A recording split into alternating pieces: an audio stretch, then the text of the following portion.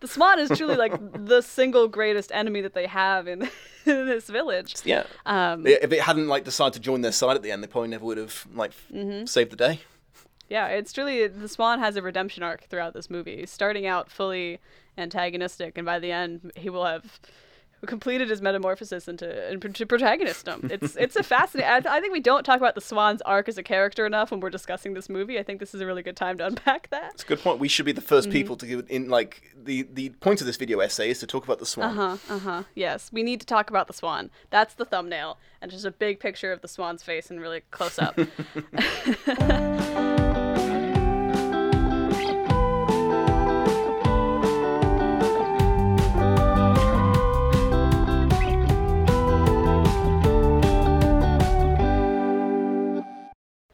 Hello and welcome to Movie Struck, a podcast about movies and the people who watch them. I'm your host, Sophia Ricciardi, and I'm joined today by YouTuber and cat owner Dominic Noble. Dominic, welcome to the show. Thank you. That's not the order I self-identify in. It's cat owner and YouTuber afterwards. Of course, my mistake. Close enough. And Dom, I'm really excited to have you, a token Brit, on for this particular movie. But before we jump into what movie that is, I do have to ask you the question that I ask every guest at the top of the show, and that is, why did we watch Hot Fuzz? I mean, because it's an absolute work of art, I think is the short answer. It's it's a weird thing to say, but it's one of those films that I do consider like every frame a painting and every piece of dialogue to be absolutely on point. And that's the loudest notification I've ever got on my computer before, sorry about that. This is, I thought, the peak of the Cornetto trilogy and one of Edgar Wright's finest movies. So it's probably like at least top 3 favorite films of all time for me. Awesome. Yeah, I think it's a good point to touch on. This is part of the Cornetto trilogy, which also includes Shaun of the Dead and The World's End, all of which were directed by Edgar Wright and notably star Simon Pegg and Nick Frost, usually as the kind of sidekick friend role. So, Shaun of the Dead is probably the one of the 3 I've seen the most. Hot Fuzz is certainly, I would say, probably the most user-friendly is the wrong word, but it's the most accessible of the 3 if I was going to pick one to show to a group. It's definitely the best one. Like, I appreciate Shaun of the Dead as being a good movie. The only reason I'm not super fond of it is because I'm so not into zombies. They freak me out way too much. And I thought World's End, and this is a semi-controversial opinion, but I didn't think World's End was particularly good. And it was definitely the weakest of the 3, I thought. But Hot Fuzz is just, like I said, it's just so good from start to finish. It's really just a perfectly made movie. But to talk about said perfectly made movie, we open on the only sound we can, police sirens wailing, a bunch of different alarms going off as the different logos resolve and the glass doors of every very slick modern police precinct slide open as a backlit silhouette of police constable Nicholas Angel approaches the foreground. He presents his badge, and this is when we jump into his backstory in the first of a series of sequences that'll kind of recur throughout the movie of rapidly explaining something that's someone's character as events are happening. So we go through his whole backstory and see snippets of it in this very rapid cut style that Edgar Wright's kind of known for. He is a Londoner, Canterbury University graduate, studied psych and sociology, went into the police academy, was a star student, joined the Metropolitan Police Service, all the while continuing to improve his police work and training. He received 9 special commendations, etc., etc. All of this is telling us that he is the very type A, high achiever type of dedicated to his job policeman. He's the super cop of Britain. Yep. He was stabbed in the hand by Father Christmas, all that good stuff. Just standard career milestones. It's another thing you go through when you work for the Met. Yeah, I assume that that's just sort of like a rite of passage for everyone on the force. Once you've been stabbed by Santa, then you officially have grown into your job, so to speak. Yep. And we wrap up this storied career with Nick walking into the sergeant's office, where we were greeted by Martin Freeman, who's in this movie. He asks how his hand is from the noted Santa stabbing incident, and makes some small talk about how he's surprised Nick hasn't been put up for a desk job yet. Nick feeling that the street is his office in this situation. And they sort of change to talk a little bit about his 400% higher than average arrest record and how he's going to be promoted to sergeant. But as Martin Freeman says under his breath, not in his ideal location, as we learned from this delivery that he's going to be stationed in Sandford. You're going to have to help me up. Yes, thank you. Yeah. Very important. Yeah, the spelling is, whether something's pronounced Shire or Shire, it depends entirely on which part of England you're in, so it trips people up almost on purpose. Oh, good. I'm always excited when a language is purposefully trying to trip me up, because I do pretty bad with pronunciations just as a baseline, so this is going to be a real fun ride. Well, it's an amalgamation of four countries and everyone we've been invaded by over the last 2,000 years, so you can end up with bizarre bastardizations of Welsh, English, Latin, Scottish, Celtic, everything. Oh, good. So it's kind of like a Where's Waldo of languages. I love it. Nick is not loving it, though. He's not thrilled with the country location he's being assigned to and requests a different assignment, even suggesting that maybe there's a position open for him in London if he stays as a PC. But ultimately, he has no choice in the matter, which will become more and more apparent as we go progressively higher up the chain of command, as each progressively more cagey higher up continues to just sort of push him towards this unofficial retirement to the countryside. Peeking at Bill Nighy, that scene was kind of like a who's of upcoming British actors. They just looped in anyone who was big in movies right now to come and do a cameo for that one particular scene. Yeah, they're really like, yeah, you want to come give us 4 or 5 lines, pretty much just say the exact same thing the guy before you said, and you get to tell Simon Pegg to go fuck off to the countryside. Come, well, we could wrap this in 6 hours. This is gonna be a super quick shoot, guys. We promise. And over the course of this, we basically have the same repeated small talk with each new inspector, et cetera, et cetera, et cetera. I was a little bit so I watch a lot of procedurals, but they're usually based on the U.S. Police force, and so there's different rankings of the levels of officers in the US versus the UK. And so I got a little bit thrown off sometimes when I'm like, I don't know if inspector is higher than sergeant or sergeant is who, because I'm used to chief versus beat cop, etc. Okay. I mean, the order which they came into the room is basically their rank. It goes from sergeant, inspector, chief inspector, all that goes up that way. Mm-hmm. Yeah, that was the thing I never really thought about. I'm like, I guess that makes sense that there'd be different names for the different ranks, but you live and you learn. Most of the people who Sherlock Holmes hang out with, Lestrade and stuff, they were inspectors, so they were middle-ranked people. Interesting. They weren't the highest up. They weren't the lowest in the totem pole. That makes sense. They'd be like being a detective in the U.S. essentially. Yeah, well, I mean, it's I think there's a similar setup in Britain where the detective is a separate thing. You got the uniformed officers, and then you have the inspectors who handle the investigation of crimes, which they'll come into play later because that's the Andes' jobs.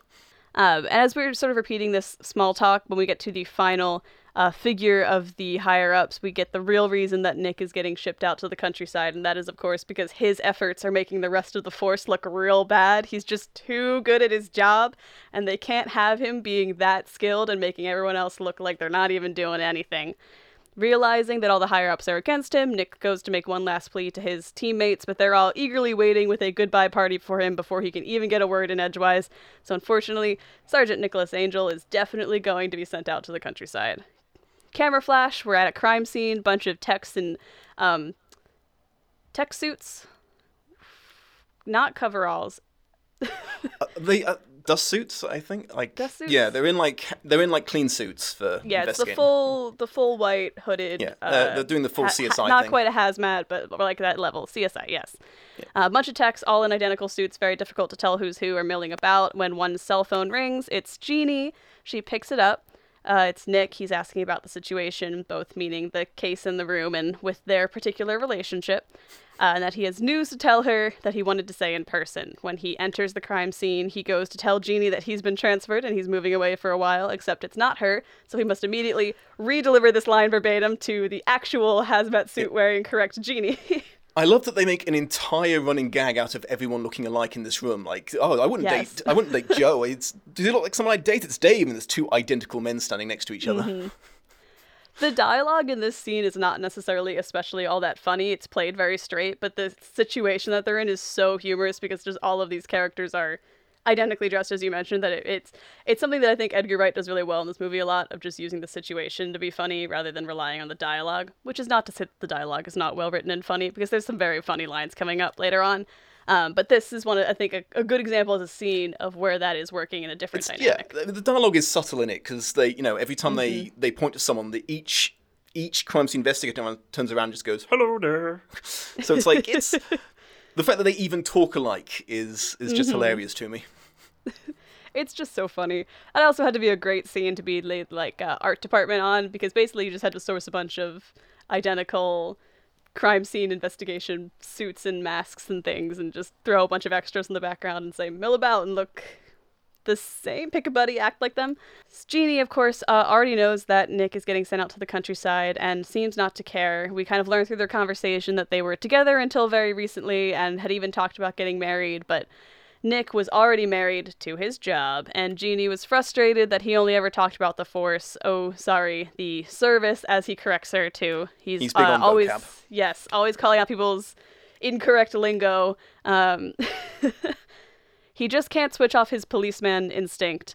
And as this conversation progresses, we learn that not only has she left him, but she's dating Dave now, who is not another one of the hazmat-suited background. One of the things I really liked about this movie is that they don't replace. He doesn't have a new love interest later on.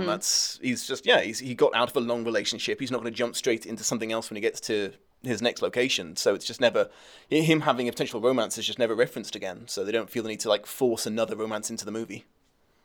Yeah, they instead rely on the strength of his friendship that he'll develop with, of course, Nick Frost's character, because serious bromance the rest of the movie. Yep. Serious bromance. And that's pretty standard for the Cornetto trilogy. Like, those two guys having that bromance is pretty much prevalent in all the movies. So it's not too surprising if you're genre savvy for the genre savvy is, again, I'm using a lot of the wrong terms. The wrong term for being aware of a trilogy, but it's not as surprising later on. It actually transcends the trilogy and, in fact, even filmography in general, because Nick Frost and Simon Pegg starred in a TV show called Spaced, which is a British sitcom, also directed by Edgar Wright, and it was sort of like a proto-form Cornetto trilogy, and they played best friends in that as well. And Nick Frost got the job because he was Simon Pegg's roommate. He wasn't a professional actor before that. So they were like, you can't just bring your roommate into being a scene. He was like, no, it'll be fine. And then he's got a whole-ass acting career now. So the friendship between these two seems so genuine in these movies because it was just there. They just transplanted it from real life into the films. Incredible. That is not the first roommate that has gotten hired to act by just showing up with their roommate. I've shot some student films in college, which are not nearly the same caliber as Hot Fuzz, but we had to cast them. And we did have someone bring their roommate who ended up getting cast in the movie. But the original actor who auditioned did not. Their roommate actually went past them. It was a bit... That sounds like a plot to The Fresh Prince of Bel-Air or something. Like one person gets really jealous after a while. It was very soap opera-y. Luckily, the actor who auditioned was very nice. Ended up in a different film. But good.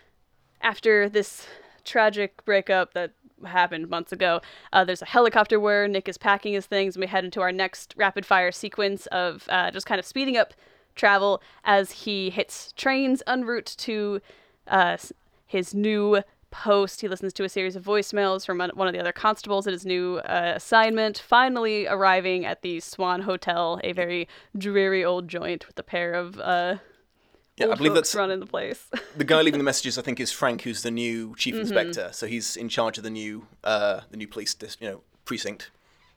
Yes. So, but yes, he gets informed on the way there. They've got a nice little cottage picked out for him, but then, it's not ready yet. So presumably it's fallen down in the interval between the phone calls. So they have to set him up in this really crappy hotel. Very, it definitely looks like the scene of a Hercule Poirot or Agatha Christie murder mystery. You just feel like you're going to walk into some nonsense when you enter into that hotel. It's very real. I've stayed in places like that in the countryside in Britain because you just end up with these time-capsule Victorian buildings that have managed to not evolve despite the introduction of electricity or anything down the line. Ooh. There's a few bed and breakfasts like that kind of in the Northeast United States, but you tend to be able to skirt around them. Nothing's quite that old. So Nick approaches the desk to check in, where an elderly woman welcomes him while half doing her crossword puzzle, of course saying her first words to him, fascism, which she then goes on to explain is X and Y and Z down, how many letters. He gets his key from her as he leaves, telling her hag, the other crossword word that she'll need to fill in. Down.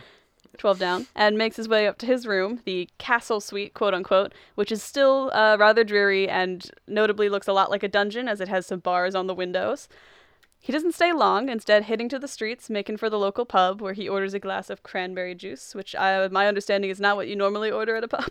No, I mean, if you're not getting a pint of beer, then what's the bloody point? So, yeah, no, it's an extreme. He commits an extreme faux pas for pub life by not coming in and ordering like Foster's or something. I mean, it's, you say it's an essential part of Britain, but we won't be drinking any British beers because those taste odd. So yeah, he'll have ordered something like an Australian beer or German ale or something. Makes sense. Yeah, I come from a state that has quite a few beers to its name, and none of them are very good. So everyone's American beers are, y'all got a bit of a reputation around the world for having the worst beer ever. It's fair. It's true. The bartender and his wife, or is that the correct term for bartender? Oh, probably be landlord. That you Landlord? call them but bartender works. All right. Roy and Mary, they welcome the new sergeant in, as everyone in town seems to be aware of his arrival. He asks to borrow their paper, which they explain isn't theirs, as they're not particularly big fans of the local fish wrapper, which, again, I can only assume is something related to fish and chips. It is, yes, exactly that. Back in the day, they used to wrap fish and chips up in newspapers. Nice. A little cultural. This is the episode of cultural exchange. They're pissed at the paper, of course, not because it is no longer used for wrapping fish and chips, but instead because they listed Mary's age as 55 when she's actually 53. All the while 53. In the background. All the while in the backgrounds of these shots in the pub, we are seeing glimpses of Nick Frost drinking his way through the pub, although his character has not been introduced yet. But all those Cornetto trilogy regulars will recognize our soon-to-be leading man character entering the scene. Nick slowly realizes as he looks around how many youths are out here drinking at the pub before flashing to the no-serving minors under 18 sign and finally deciding he must do something about this scourge of underage drinking, goes over to a particularly sassy redheaded kid and asks him when his birthday is before promptly beginning to throw him and all the others out of the pub, leaving only himself and Danny Nick Frost behind. Which, incidentally, that first kid, I believe, said his birthday was February 22nd, so as of this recording, we're only 4 days shy of. So happy birthday to that kid. To redheaded kid from the beginning of Hot Fuzz. Well, actually, I guess he didn't have many more birthdays after that, I've just remembered. Never mind. Awkward. So sorry. We'll have a memorial in his honor on the 22nd. We'll have a pint in his name. Yeah, pour one out for him. As he's throwing all these people out, of course, Roy and Mary try to laugh it off and say, it's better that they're in here than out there causing trouble. It's all for the greater good, the greater good. But Nick, he sticks to the letter of the law. That's his character. He's a by-the-books kind of man. Later on, after having emptied out the pub of its nightly customers, he walks out of the bar with Nick Frost, as yet unnamed, stumbling out behind him at the same time, and Nick stops to read the dedication on a nearby fountain in the square, kind of taking a quick glance at the names before noting that Frost is trying to get into his car, very clearly drunk, stumbling around. He stops him from drinking and driving and returns to staring at the fountain, where there's a little bit of red graffiti on the side, only to be snapped out of his investigative mode by Frost nearly running him over as he backs up his car to try and drive anyway. Deciding he can't let this man drunk drive, he walks him to the station, after, of course, asking where the station is, as it is his first day on the job. It's the little jokes like that just get me every time. It's just like, you're coming down to the station. Where is it? It just makes the writing feel that much sharper. Like, it could be so easy to just have that scene be like, you're going to the station, and then we end, but adding that little joke at the end just brings the mood back up. On the way to the station, they of course run into a lot of miscreant teens that he kicked out of the pub earlier, including the iconic redhead whose birthday is coming up, peeing on a wall.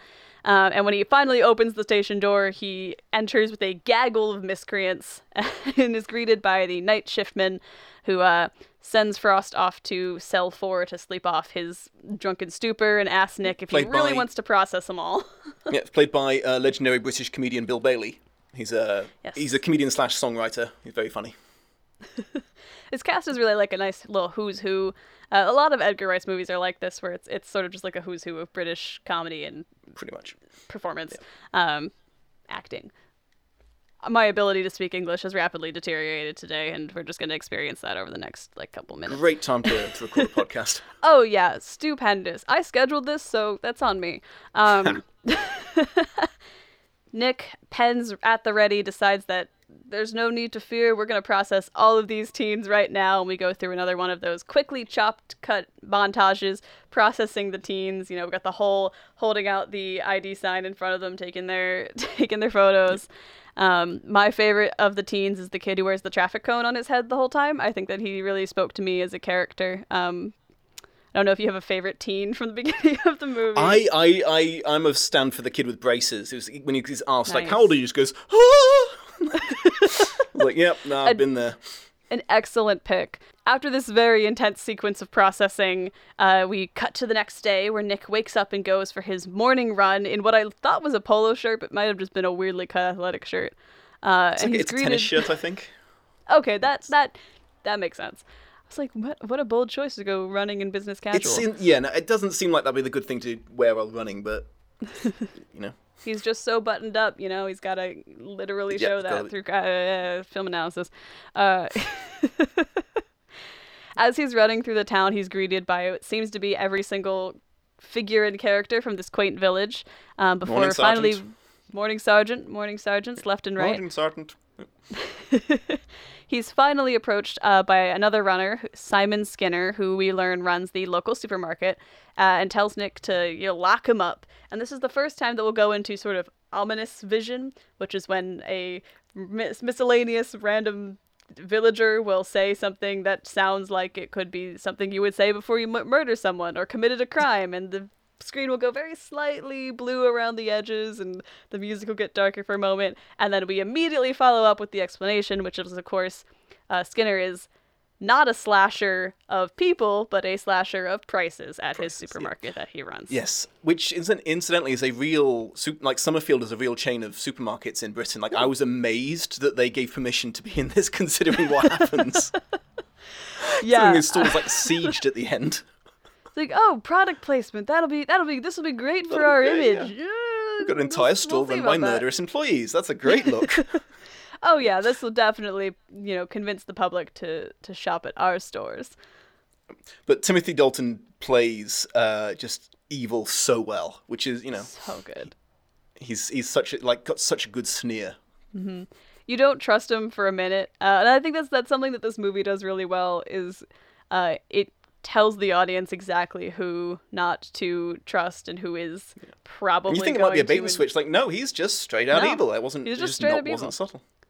Yeah, it's just why he's evil will be revealed to be slightly different down the line. It's a little bit of two parallel ways to interpret the same definitely evil characters. Nick finally makes his way to the police precinct where the sergeant won't tell the inspector that he's arrived because the inspector is, of course, not in yet. Everyone's taking this country station very casually, very come in when you come in kind of attitude. He asks also, after doesn't seem to recognize Angel despite having met him the night before, which again is a setup for a clever joke later. Yes, and he asks after the drunk that he dropped off the night before that was in cell 4, but when he goes to look in that cell, there's no one there, and as he opens the door to investigate further, the drunk appears behind him, now dressed in a policeman's uniform, because he's not just a drunk, he's actually a cop. It's Danny Butterman, the son of the now appearing into the scene by exiting from the doorway behind them, Frank Butterman, the head inspector, who arrives and, of course, introduces himself and his son to Nick, who has made a very questionable first impression, but he did stick to his morals, so I can't really fault him for that one. Frank is something of a Wild West nut, which was... I've never really thought about those existing. Yeah, there's actually, it's big in Japan. There are reverse weeaboos in Japan who are obsessed with the Wild West. It's kind of amazing. But while westerns were hugely popular in Britain around especially his generation. So yeah, that's it is. It's weird when you see it from the outside looking in or vice versa. I'm not sure what point shall I make here, but yeah, there are lots of like American West fanboys in Britain. Fascinating. You never know what the rest of the world perceives you as until you watch an Edgar Wright movie and get one little glimpse of it for a moment. Oh yes, that's a great look at actual Britain, Edgar Wright movie. Of course. This is, as far as I'm concerned, just like a travel guide to the British countryside. Yep. That's how everyone should interpret this movie. True to life in every way.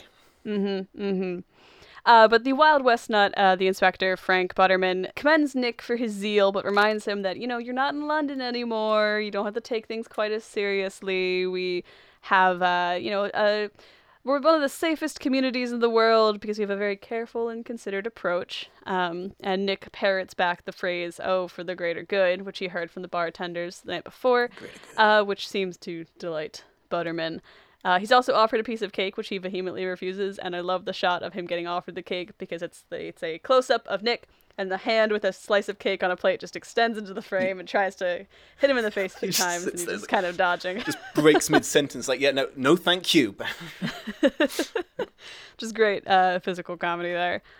We learn through this interview that Nick's predecessor, Sergeant Popewell, was an exceptional officer, but he had a nervous breakdown after working in the countryside for a while.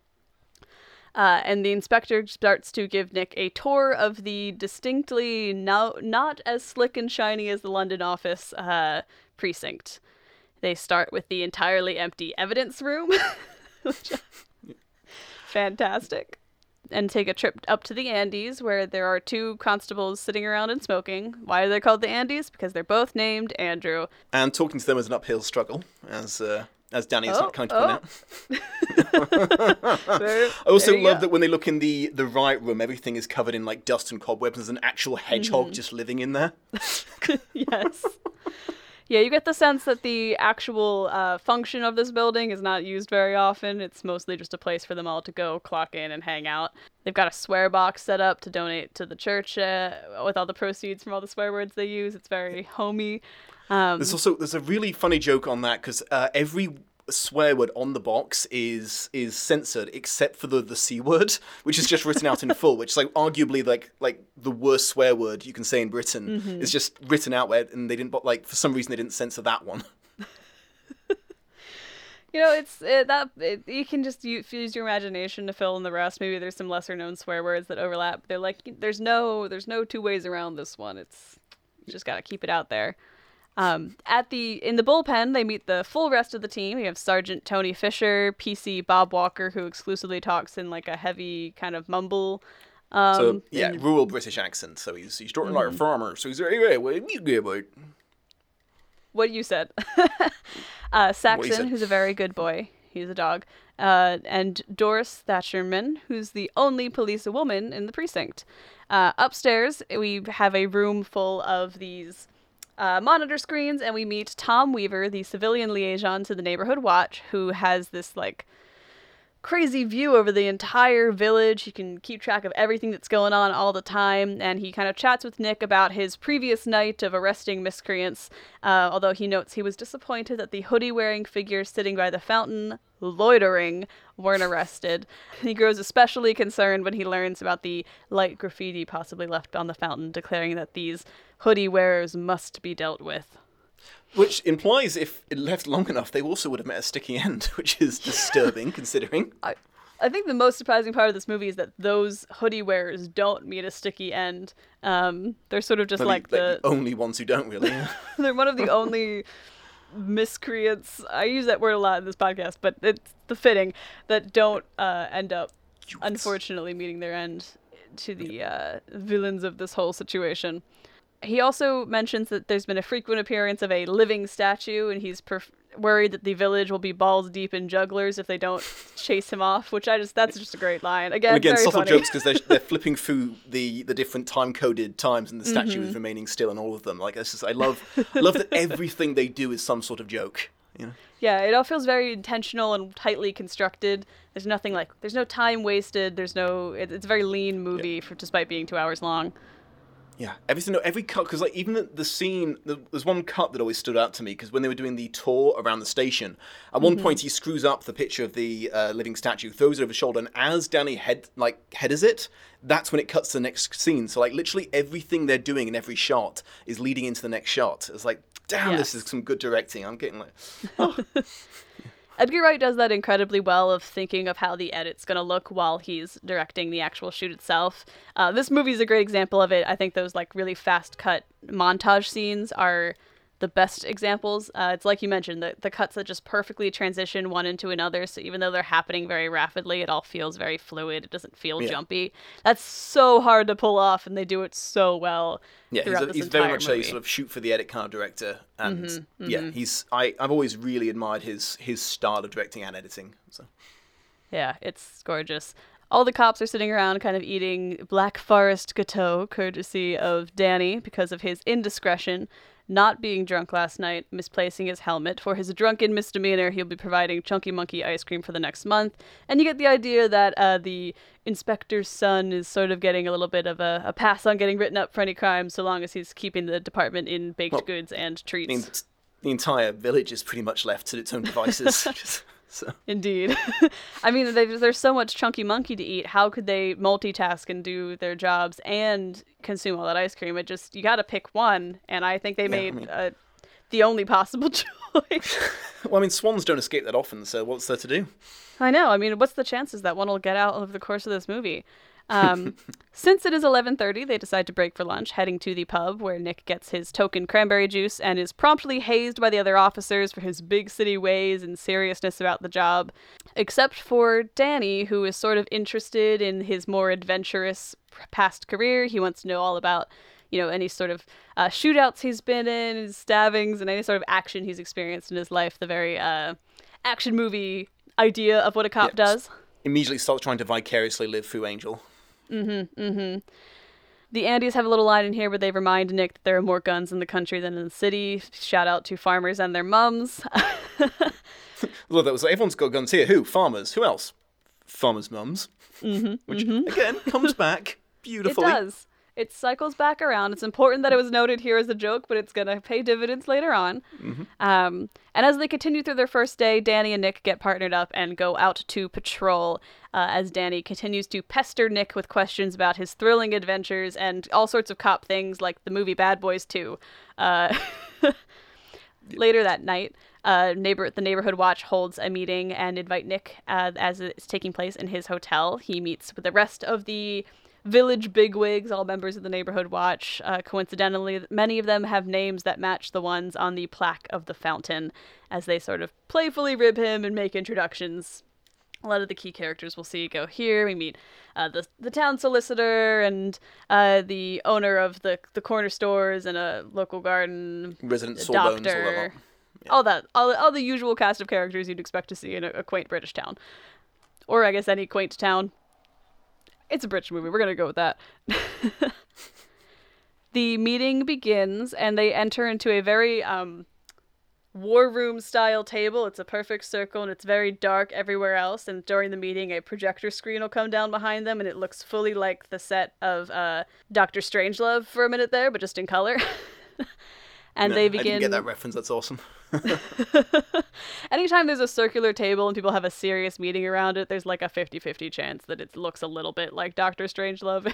It's fair enough. And as the meeting begins, everyone sort of filters in and takes their seat. Nick sitting in this first of his Neighborhood Watch meetings. They open with, of course, talking about the birth of new twins in the village, and then jump into discussing their very important business, the upcoming Village of the Year contest and preparations for it, starting with eliminating the blight on their street, the living statue. Dun, dun, dun. I love how Angel gets a bit excited because they're talking like, oh, we've got this terrible thing. It's like, oh, hey up. And then, no, it's living statue again. You see him visibly deflating.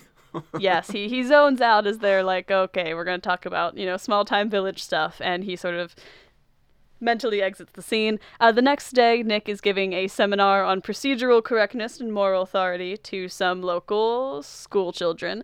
As he opens the floor up for questions, only Danny raises his hand to ask about any sort of exciting, violent events that he may have encountered. Is there a place you can shoot someone in the head where they'll make the skull explode? Also, I love that he's sitting, like, Danny's sitting cross-legged with the other kids. Yes. He's just one of the school children in this scene. At the end of the presentation, after trying to avoid fielding Danny's questions, Nick gets approached by Mr. Messenger to have his picture taken for the local paper, as well as asked a few questions. And of course, he's posing very officially with all the school children, and Mr. Messenger asks him, maybe give the kid your hat, or hold up your baton. And he's like, no, I will stand. Arrest the teacher. It's like, no. Yep, I think that gives the wrong message. So yeah, stand very proper. None of it. But unfortunately, his properness can't save him from editorial incorrectness, because his name is misspelled in the paper the next day as Angle instead of Angel, and that quickly becomes his new nickname at the precinct. As a dyslexic watching this movie, I did not get that joke until people started calling him Sergeant Angle. I was like, oh, okay. I had to go back and be like, wait, what's wrong about him being called Angle? Because I forgot that his name was Angel. I was just like, gotcha. Oh... That's why it hurts him so much. I had to rewind a couple times, but we got there. While he's on duty, he gets a call, and of course, as we may perhaps alluded to earlier, the Swan has escaped from the castle. The call is from a PI... PI staker. Staker, which Nick assumes means it's a crank call from someone trying to get him to say piss taker, but of course we hard cut to Nick at the castle, where he is interviewing... the very real and definitely not amused by his escaped Swan P.I. Staker. He takes the description of the Swan plays it fully straight, takes it very seriously, as this man describes to him what all swans look like. Long neck, beak, bird. I mean, it's a swan. And Nick and Danny set about trying to chase down said swan, which will be the one criminal that perpetually gets away throughout this film. There's a great moment in that montage where you see Danny has pulls out an expanding nightstick as if he's going to thwack the swan, and Angel has to stop him.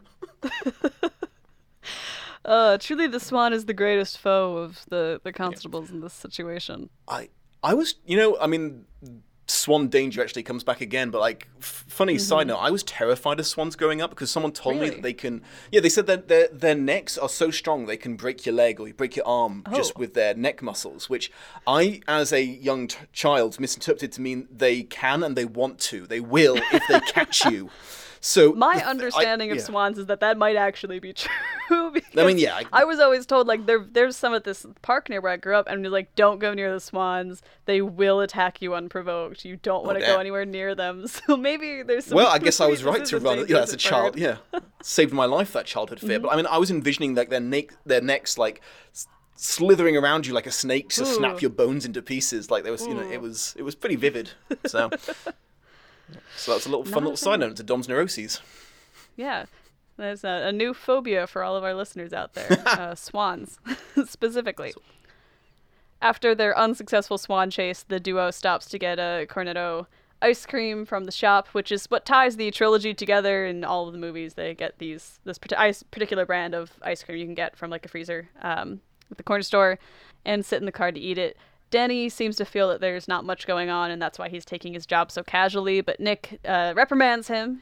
There's always something going on. You should always be watching, always asking questions, and then he kind of points out a few different things in the scene that are bugging him in the town square. Why is Mr. Treacher in that big, puffy coat? Why has this man got his hat pulled all the way down? What's that guy's deal? And he looks over to Lurch Michael, a massive man whose mom and sister are the same, and also he will only say the word yarp every time he speaks on screen. Yarb. Yep. It's subtle, but it's just so funny. Just working different situations where he would yarb. And it's not really something that's ever necessarily explained. It's just you just accept that that's how this guy is, and it's funnier that way, frankly. At the grocer's, Nick gets called to the manager's office, where we get exposed to Michael's thing, where he only says yarp, as well as Skinner in his office, who has called Nick up just to say, thanks for supporting the local store, and getting a little sly dig in at him having enough free time to go shopping during his shift. And as they go back and forth in this conversation and Nick turns to leave, he spots a shoplifter on the cameras in the room and runs off to confront him, and a chase begins as Nick and Danny, who has just risen from his reading discount action movie DVD box's stupor, joins in on the chase as they hustle through the neighborhood. Which, of course, includes the mandatory over the gardens joke that's in every Klaatu movie. That's it's a direct callback to the trampoline bot of Shaun of the Dead. Yes. There's a moment where the shoplifter rounds a corner, and in order to cut him off, he rounds a corner, Nick follows closely after, and a horde of moms pushing their strollers are walking towards him, blocking his path, so he shouts, "Mother!" and then proceeds to decide he needs to take a shortcut, which is where the jumping over the fences comes into play. Nick successfully, Danny less so.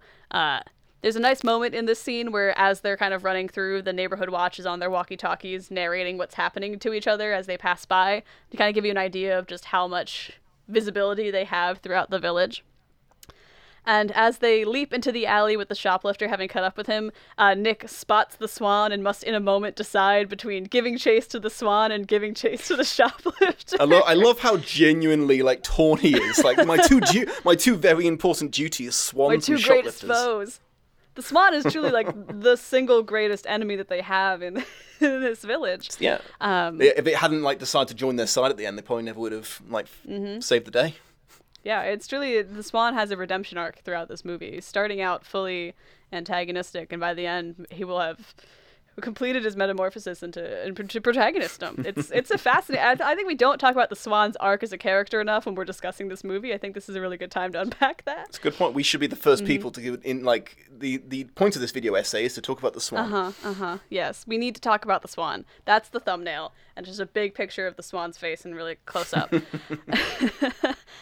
I like that another detail in this chase is they pass by the hoodie-wearing graffiti artists from the beginning of the movie as they are continuing the chase, to just kind of give the sense of how often characters in the background of this movie repeat or reoccur in the background of other shots where they're not really important. It kind of gives a sense of just how tight-knit this community is. They also mix in just a tiny little "morning, sergeant" as someone cuts him off with a bicycle, little callback to that earlier. Yes. Despite Nick's good work in catching this shoplifter, Skinner doesn't want to press any charges. They don't want to make him just another statistic. And the inspector's like, "Don't worry, Nick, I'll handle all of this," even though he's, clearly very agitated that they're not interested in booking the criminal.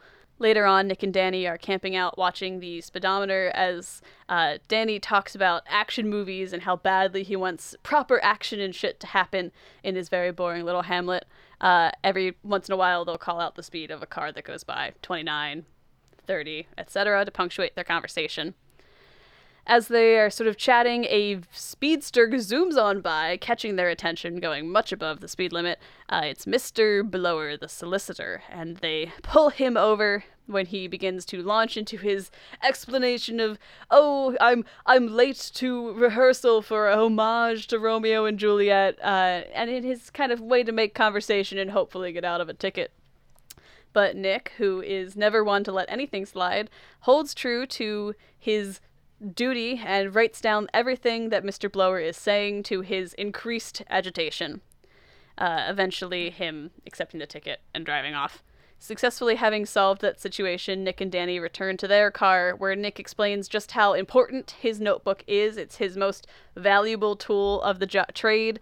And Danny reveals that is a sentiment that he does not share, making a flip book out of his notebook instead on his Yep.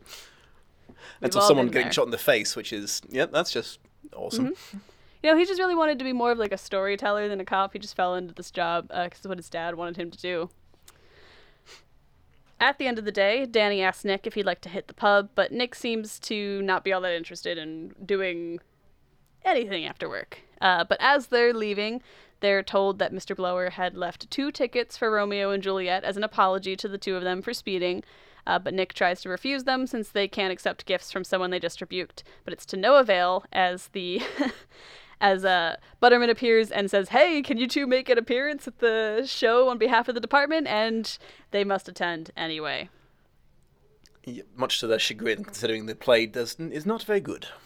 No, it's pretty much just like the Baz Luhrmann version of Romeo plus Juliet. I was going to say, yeah, because he's wearing the armor and they've got guns for some reason. Yeah. Yeah, they've got guns for some reason. They're wearing the Halloween costumes from the ball scene. That's the angel costume and the knight's armor. And then they jump into a rendition of Loveful at the end. It's a very bad for some reason, yeah. It's like, it's an amazing look at like interpretation of a bad play, because there's like, just little things like the gun, she just yells bang as she holds it to her head. But every conceivable way this could suck, they do. Yeah, it's bad theater at its finest. And as Nick will note, the only truly believable moment is when the leading man, Mr. Blower, and his leading lady, Eve, are making out on stage as Romeo and Juliet have their final kiss. After the play is over, the reporter from the Stanford Citizen once again pesters Nick, suggesting a few misleading quotes for him before Skinner scares him off. Yeah, it was a police officer endorses teen suicide. It's like, I don't think that's appropriate. And Skinner sort of pulls him into conversation with Mr. Blower and Eve, his leading lady, who works in a government position where she knows quite a few of people's dirty little secrets. This movie is really good. A lot of foreshadowing. Yeah, there's not a lot of hiding. We get another one of those Skinner moments where he's like, "Oh, drive safe," or I'd love to chop your head open and see all the secrets. Yeah. There's so many of them. They just start to blend together. For him in particular, like basically everything he has said is a thinly veiled foreshadowing of someone's horrible death later, which is so. As they're leaving this sort of mingling after the show, Mr. Blower once more apologizes to Nick and Danny. Nick telling him not to worry about it, but leaving him with a very passive-aggressive drive safe, as he declares that he hopes this is the last they see of Mr. Blower. As they pass by a red-lit alley, a very ominous hooded figure watches them leave before ducking back into the theater.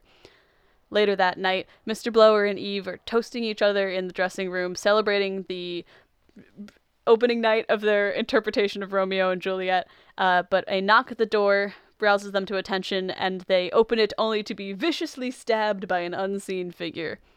The next morning, Nick is woken up by a frantic phone call as someone has been decapitated. I love that. Decaffeinated? So what? We hard cut to the heads of Mr. Blower and Eve laying in the middle of the road, just around where they were pulled over the day before. As we follow the sergeants through the scene, we see their car, and the gang walks us through the theory that the duo must have hit their head on a sign at some speed to have lost their heads in such a way. And as they sort of float this theory, they check in with Sergeant Angel, who suggests that they actually should do their jobs and lock down the scene, put up police tape, direct traffic around it, etc., etc. Which, all these small-time cops are surprisingly blasé about the decapitated corpses, like, covered in blood, just like mere feet from them. Just like, oh, well, guess we better close off the road then. That's a terrible accent. Everyone in Britain's going to be so mad at me. But, yeah, it's just like, wow, they're taking it surprisingly well. Yeah, something that this movie, I think, does well is kind of establish the attitude the town has through just the way they're reacting to these situations, because for us, the audience, it's very shocking. Two people have just we know they've been brutally murdered and now their heads are lying in the street. But as we'll learn, this town is under the impression that there's just an unusually high number of accidents that happen, so they're conditioned to assume this is just another one of those accidents. Yeah, because there's so many accidents, quote unquote. They've just gotten used to seeing corpses everywhere. They just think this is another Tuesday. Exactly. So, they're a little laissez-faire about the whole thing. After they kind of finally do shut down the scene, folks in cars keep stopping on by, including Skinner, who pulls up and asks what happened. Nick is like, oh, it's a car accident, and suspiciously seems to already know everyone who was involved, even though they haven't officially said who died in this accident. Later on, the Anders and Nick go back and forth about whether something actually happened or it was just an accident, and the Anders are resistant to doing any legwork. They're kind of the assholes of the precinct. the frat boys, the bros. Nick explains that the reason he's suspicious of this event is because there were no skid marks at the scene, meaning that Mr. Blower lost control of the car and didn't apply the brakes for nearly 300 yards. And that means that he didn't make any attempt to stop his and Eve's inevitable fate, beheading. Does skid mark mean the same thing in the US as it does in the UK? Yes, and they did make a joke about that in the movie when he said it. Just checking. Yes. As he kind of comes to this conclusion, the inspector sends the lads off to deal with an old man who's been clipping hedges that don't belong to him, conveniently redirecting their attention away from the potential murder scene. As they head off, they take Saxon and Walker with them. As Danny explains, they're going to need Walker in order to speak with this farmer who speaks in the very muttery style that Walker does as well. His accent's even more pronounced. They need 2 layers of interpretation. First you have the farmer, and then Walker will say something, then Danny will translate for Angel. Yes. That's why you have a good interpreter department. You know, it's very important to be able to speak to every one of your constituents. As they're talking, the hedge thing resolves rather nicely. They're like, dude, if it's not your hedge, you just have to ask first. You can't just cut someone else's hedges, and the farmer seems to be amenable to that. But as they're talking, Nick notices his shotgun and asks if he has a license for it, which of course he does, for this one. And we will cut to his massive arsenal that he has stockpiled in his house. I love this only explanation. Like, where did you get all of these guns? Like, I found them. That's the only explanation we get for how he ended up with this, like, enough guns to take out Russia. Including a sea mine, which as he's explaining, he's like, it's just a load of junk I found. He smacks the sea mine with the butt of his shotgun, and it starts ticking. The whole crew rushes out of the farmhouse, but after a moment, nothing happens. The sea mine is deactivated. They take everything back to the precinct and load it all up into the empty evidence room, so now they have a veritable arsenal at their disposal, including the sea mine, which is just sitting there nice front and center. Nick commands Danny on their haul for the day, and this time, when Danny invites him to go to the pub after work, he agrees. They go out to get drinks, Nick actually getting a pint this time, although not before trying to order wine, to little success. What do you have? We got red and white. Also at the pub, of course, the Andys, who are chatting about the incident earlier. It seems that his hunches aren't really playing out so much. The jealous wife of the solicitor angle isn't really playing out at all, and the skeevy attorney doesn't seem to have any immediate enemies. The sergeants helpfully remind him that it's not his job to investigate this case. He's on swan duty after all. Nick and Danny sort of sit and chat as Nick continues to work through his notes on the case. He just can't put it down. And Danny tries to distract him. He asks why he wanted to be a cop in the first place, and Nick explains that it's because of his Uncle Derek, who was also a cop, and gave him a little, like, pedal police car, and he was even like this as a kid, even though his Uncle Derek would go on to be arrested for selling drugs to teenagers, which is probably how he bought the car in the first place. But he had to prove to himself that he could be righteous. Nick throws the question back at Danny, but his answer is somewhat less convincing. But he does kind of drop that his mom died in a tragic accident, and then he just kind of does what his dad wants him to. Danny relieves the tension of that situation by pulling a trick where he stabs a ketchup packet and pretends it's his eye, and the two kind of laugh and drink into the evening, which is some interesting sleight of hand. Yeah, I mean, that was pretty, like, graphic. Like, even, like, watching the film, I was like, holy shit, okay. Like that. Crazy I've always wondered if you could actually pull that off with that ketchup is incredibly, like, viscous and, like, violently exploding outwards. Yeah, so. Suspiciously similar to, like, a blood packet you would use in special effects. I had to wonder if there's any brand of ketchup that would actually function for that, but... For science! Mystery. That's for science. We gotta go get several different ketchup packets from several different locations and just stab each of them to figure out which one is the best approximation. I was thinking watching that scene because they start having a few drinks after that, and one thing that occurred to me was like, man, with the British economy in the toilet the way it is, there's no way you could get like 4 rounds in from 20 quid anymore. That's the most unrealistic part of the movie now. Yeah, it's always funny when you watch a movie. This movie came out in 2007, so it's over pre-Brexit. Yeah. It's always fun to watch movies that are old enough to be in the past and before things got as inflated as they did now. It happens with U.S. movies all the time where the prices of something's just radically different than it would be, because that's never the thing you expect to change. Yeah, the one movie that did it in reverse, which I thought was a really funny joke, was that awful iRobot adaptation. Like, Will Smith gets, this is 2 beers, it's like $42, which I thought was really funny. Some fancy beers. There are definitely places you could get $42 beers, but it's... What?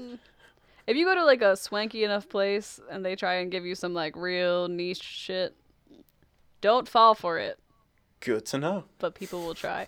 I'm saying this as someone who regularly drinks the cheapest beer I can get my hand on, so.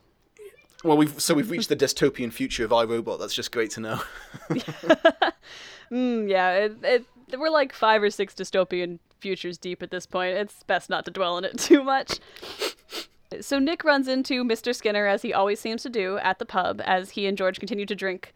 As Mr. Skinner and George drink to their friend's recent beheading, George, the refrigerator magnate and recent wealthy man, is piss drunk and trying to stumble to the bathroom, prompting Skinner to drop an ominous, "He'll be in bits tomorrow." Oh, the lighting always changes when he does these lines, too. It's just so funny. Yeah, no, it's amazing. Like I said, it would have been such a funny bait and switch if he hadn't been the killer, but then they flipped it around. It's like a double bait and switch. It's like, no, he really is just being ominous as hell because he's ominous as hell, you know? He's just in it for the drama. He's a great fan of the theater, and he wants to express that in his day-to-day life. Nick and Danny end up walking the very drunk George home after he starts to pee on a video arcade game in the corner. A different machine, yeah. Yeah. And they bring him to his very gaudy home, which Danny points out doesn't very much fit the village's rustic aesthetic. They drop him at home and wander away past another... he says, like, how much do I owe you guys? And then Danny's just instantly like, 20 quid. So he passes it, and then Nicholas, like, pulls it off and is like, and here's your change. so returns his money to him. Yes, good cop, bad cop. Very much. And as they drop him home as well, they pass by another alleyway where there is yet another suspiciously red-lit hooded figure who walks off in the direction of the house as they pass by. On their walk home, Danny invites Nick over to his place for another beer, and he decides to hang out. Meanwhile, George is off getting stabbed by another spooky figure. We're going to cross-cut between Danny and Nick having their nice little bonding moment and George getting brutally murdered for the next couple minutes, so just sort of brace yourself for that one. Yeah. It's a nice little duality of village life. At Danny's, Nick suggests that Danny should consider getting a houseplant, as his home is very frat house-esque. Yeah, he's been living out of cardboard boxes for 5 years, it turns out. Which I highly agree with, because houseplants are great. 10 out of 10. Peace lilies, very hard to kill, but they're dramatic. If you don't water them for a few days, they'll fully flop over, but then you give them water and they'll pop right back up that night. They are toxic for cats, though, so be aware. I was about to mention it. I've slowly reduced my houseplants to 0 because my cats, like Sateri in particular, loves eating anything green. Like, I don't know why, but he's like, even cacti. Like, he must be getting spiked, but he's still like, nom, nom, nom. So like, okay, so we're just really not going to do any plants. Yeah. Yeah, he's committed to the theme now. It doesn't matter if he doesn't enjoy it, he has to eat every plant. It's about the challenge, you know? The cacti is just like the boss level. I've done something very similar since I got my cat Ziggy. I've reduced the amount of houseplants I have, although she's been pretty good about not eating any of them. I don't know how much of that is just that she can't reach the shelves that they're on, or how much of it is that she's not interested. Give her time. Like, you'll slowly, like, as she gets to know the house, she'll slowly figure out ways to get on into every corner, every ceiling. I'm sure. As he's getting this interior decoration advice from Nick, Danny sort of brings up that Nick is fully obsessed with his job, and he's like, being obsessed is good because you're very good at what you do, but you gotta learn how to switch it off. Let me show you how you switch it off. And he opens his master closet to reveal the DVD library to end all DVD libraries, and as a huge film nerd, that was like the glory shot of the film for me. It's like, this is designed by someone who also loves movies. Yeah, it was a good payoff because, like, there's a very sort of homoerotically charged scene because they're sort of leaning close to each other. It's like, I'll show you how to switch it off, and then the payoff being the massive like DVD orgasm. Yep. They settle in to watch a double feature of Bad Boys 2 and Point Break as the murderer's back at George's house. Remember that George is getting murdered because it's mid-breakfast. He's getting murdered. The murderer is making a full fry-up. Beans, toast, etc. He's making beans on toast. It's the like if you're blind drunk at like 4 a.m. and you need like a good like really chavvy British like breakfast / dinner, beans on toast. Oh, that'll do you perfect. Ooh. I've never been a beans for breakfast kind of person, but that's probably just the dirty American coming out. After the end of their first movie, Danny asks what Nick thinks, and one of my favorite lines in the movie follows, so I wrote it down verbatim. While I won't argue that it was a no-holds-barred, adrenaline-filled thrill ride, there's no way you could perpetuate that amount of carnage and mayhem and not incur a significant amount of paperwork, which was very in character for Nick to be thinking about the paperwork while watching Bad Boys 2. Or Point Break. I mean, they don't mention the paperwork a lot in cop movies, so it's fair play to him. Yeah, I mean, he's doing his best to show us the glamour of the job and the real side as well. You know, there's a lot of pencil pushing. Nick ain't seen nothing, though, because the next movie is about to go on, and as we say that it's about to go off, we cut to George's house, where things are indeed going off as it explodes, presumably from the fire that was left behind by the murderer as he staged the scene. Yep. The next morning, I think you left the gas on the oven. I think that was the modus operandi. Yeah, like a gas fire kind of situation. Always make sure you turn your stoves off, kids. The next morning, the sound of Bad Boys 2 kind of fades out as Nick gets a call. It's crime number 2 time. At the scene, the Emmy says, surely, this was a fry-up gone wrong. It's ironic that the refrigerator magnet will be killed by an oven. Yada, yada, yada. Lots of riffing on his career choice and accidental death. Once again, Sergeant Angel gives the procedure for how to actually lock down the crime scene as Nick once more spots Skinner driving by, very suspiciously staring and making very intentional eye contact with everyone who's investigating the murder. Fire by Lords of Hellfire plays in the background. I don't know what that song's actually called. It's like Fire, dun dun dun. Yes. I also don't know the name of the song off the top of my head. Edgar Wright has great soundtracks.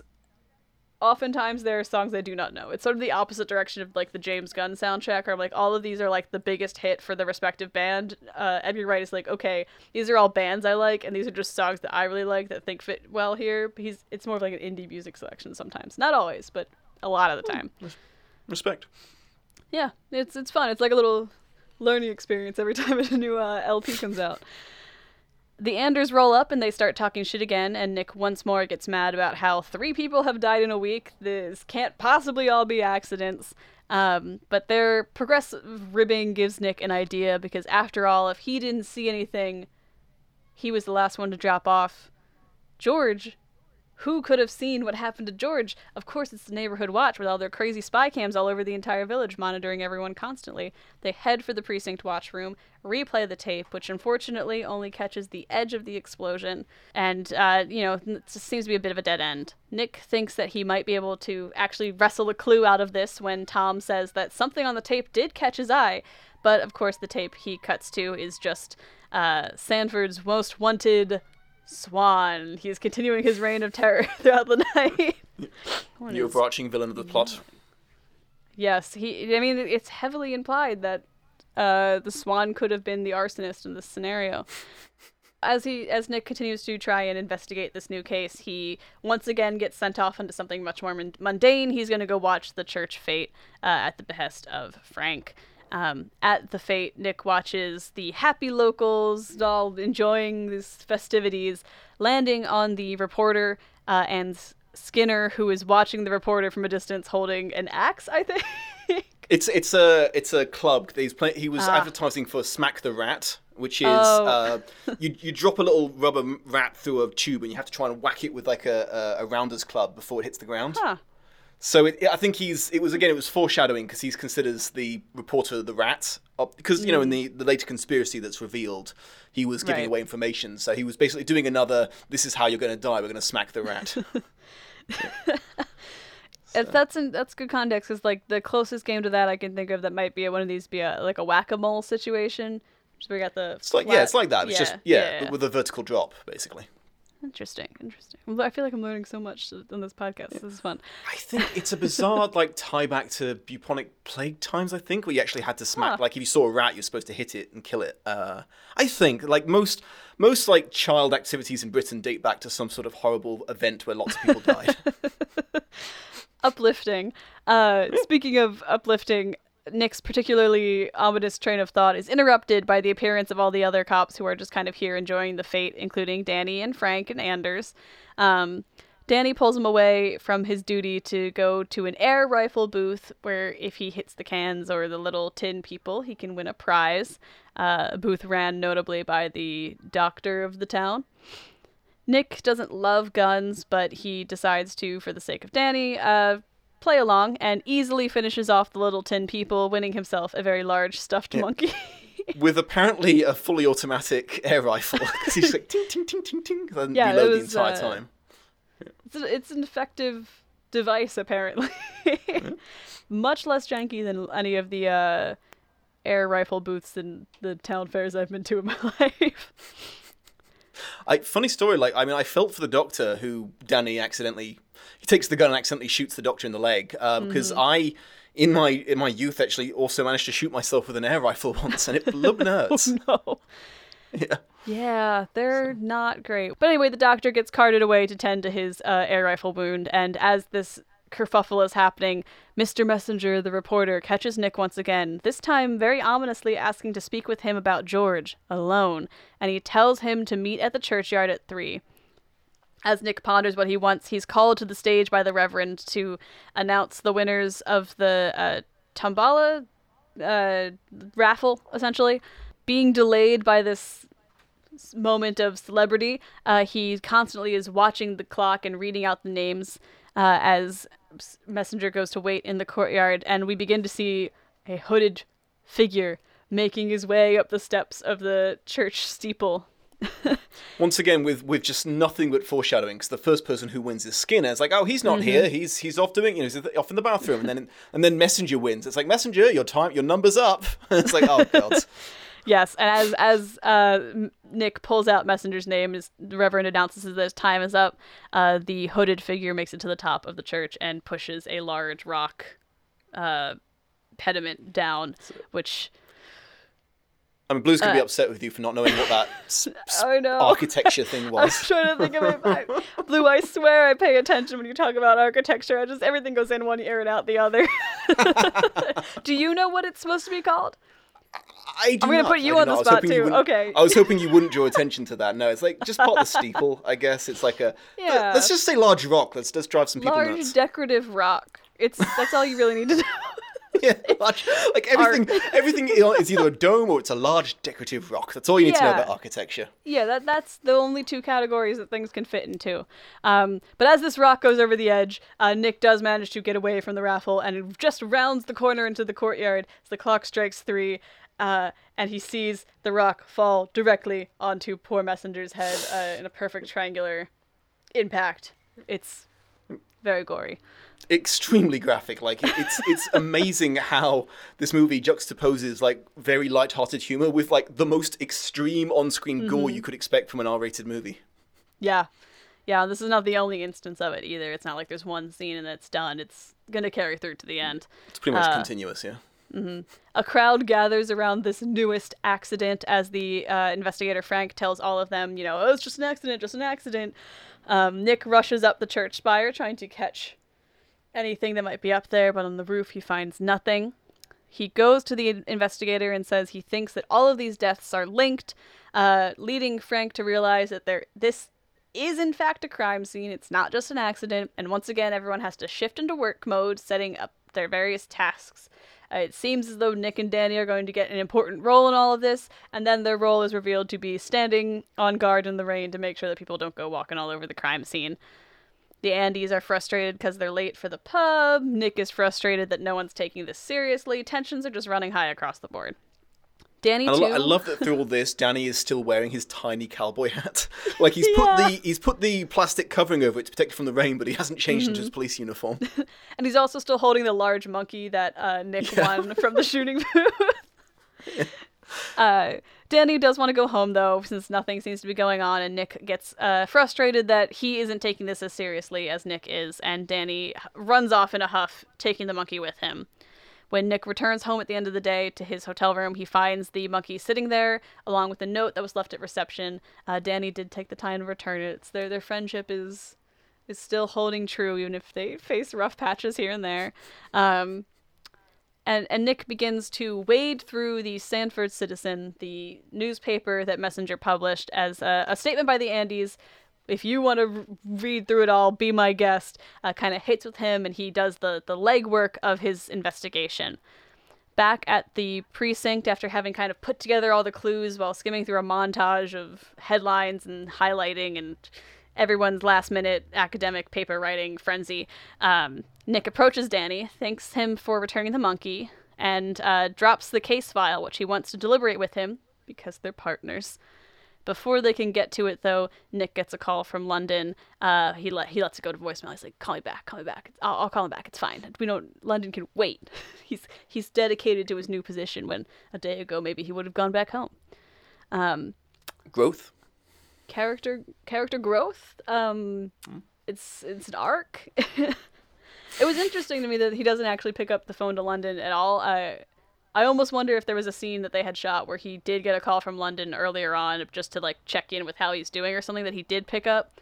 Because it struck me as that this will happen twice where it feels like there should be a third call in there just by the 3-act kind of structure. But it's not something that's so important that it throws the movie off that much. True. I mean, because he has the 2 calls. It's the one where just like, I'll call him back. The one where he's armed to the teeth later, which we'll get to. Yes. On patrol again, Nick runs Danny through his thoughts on the case. The messenger must have uncovered important information about George, who fancied himself quite a developer and had big plans for Sanford.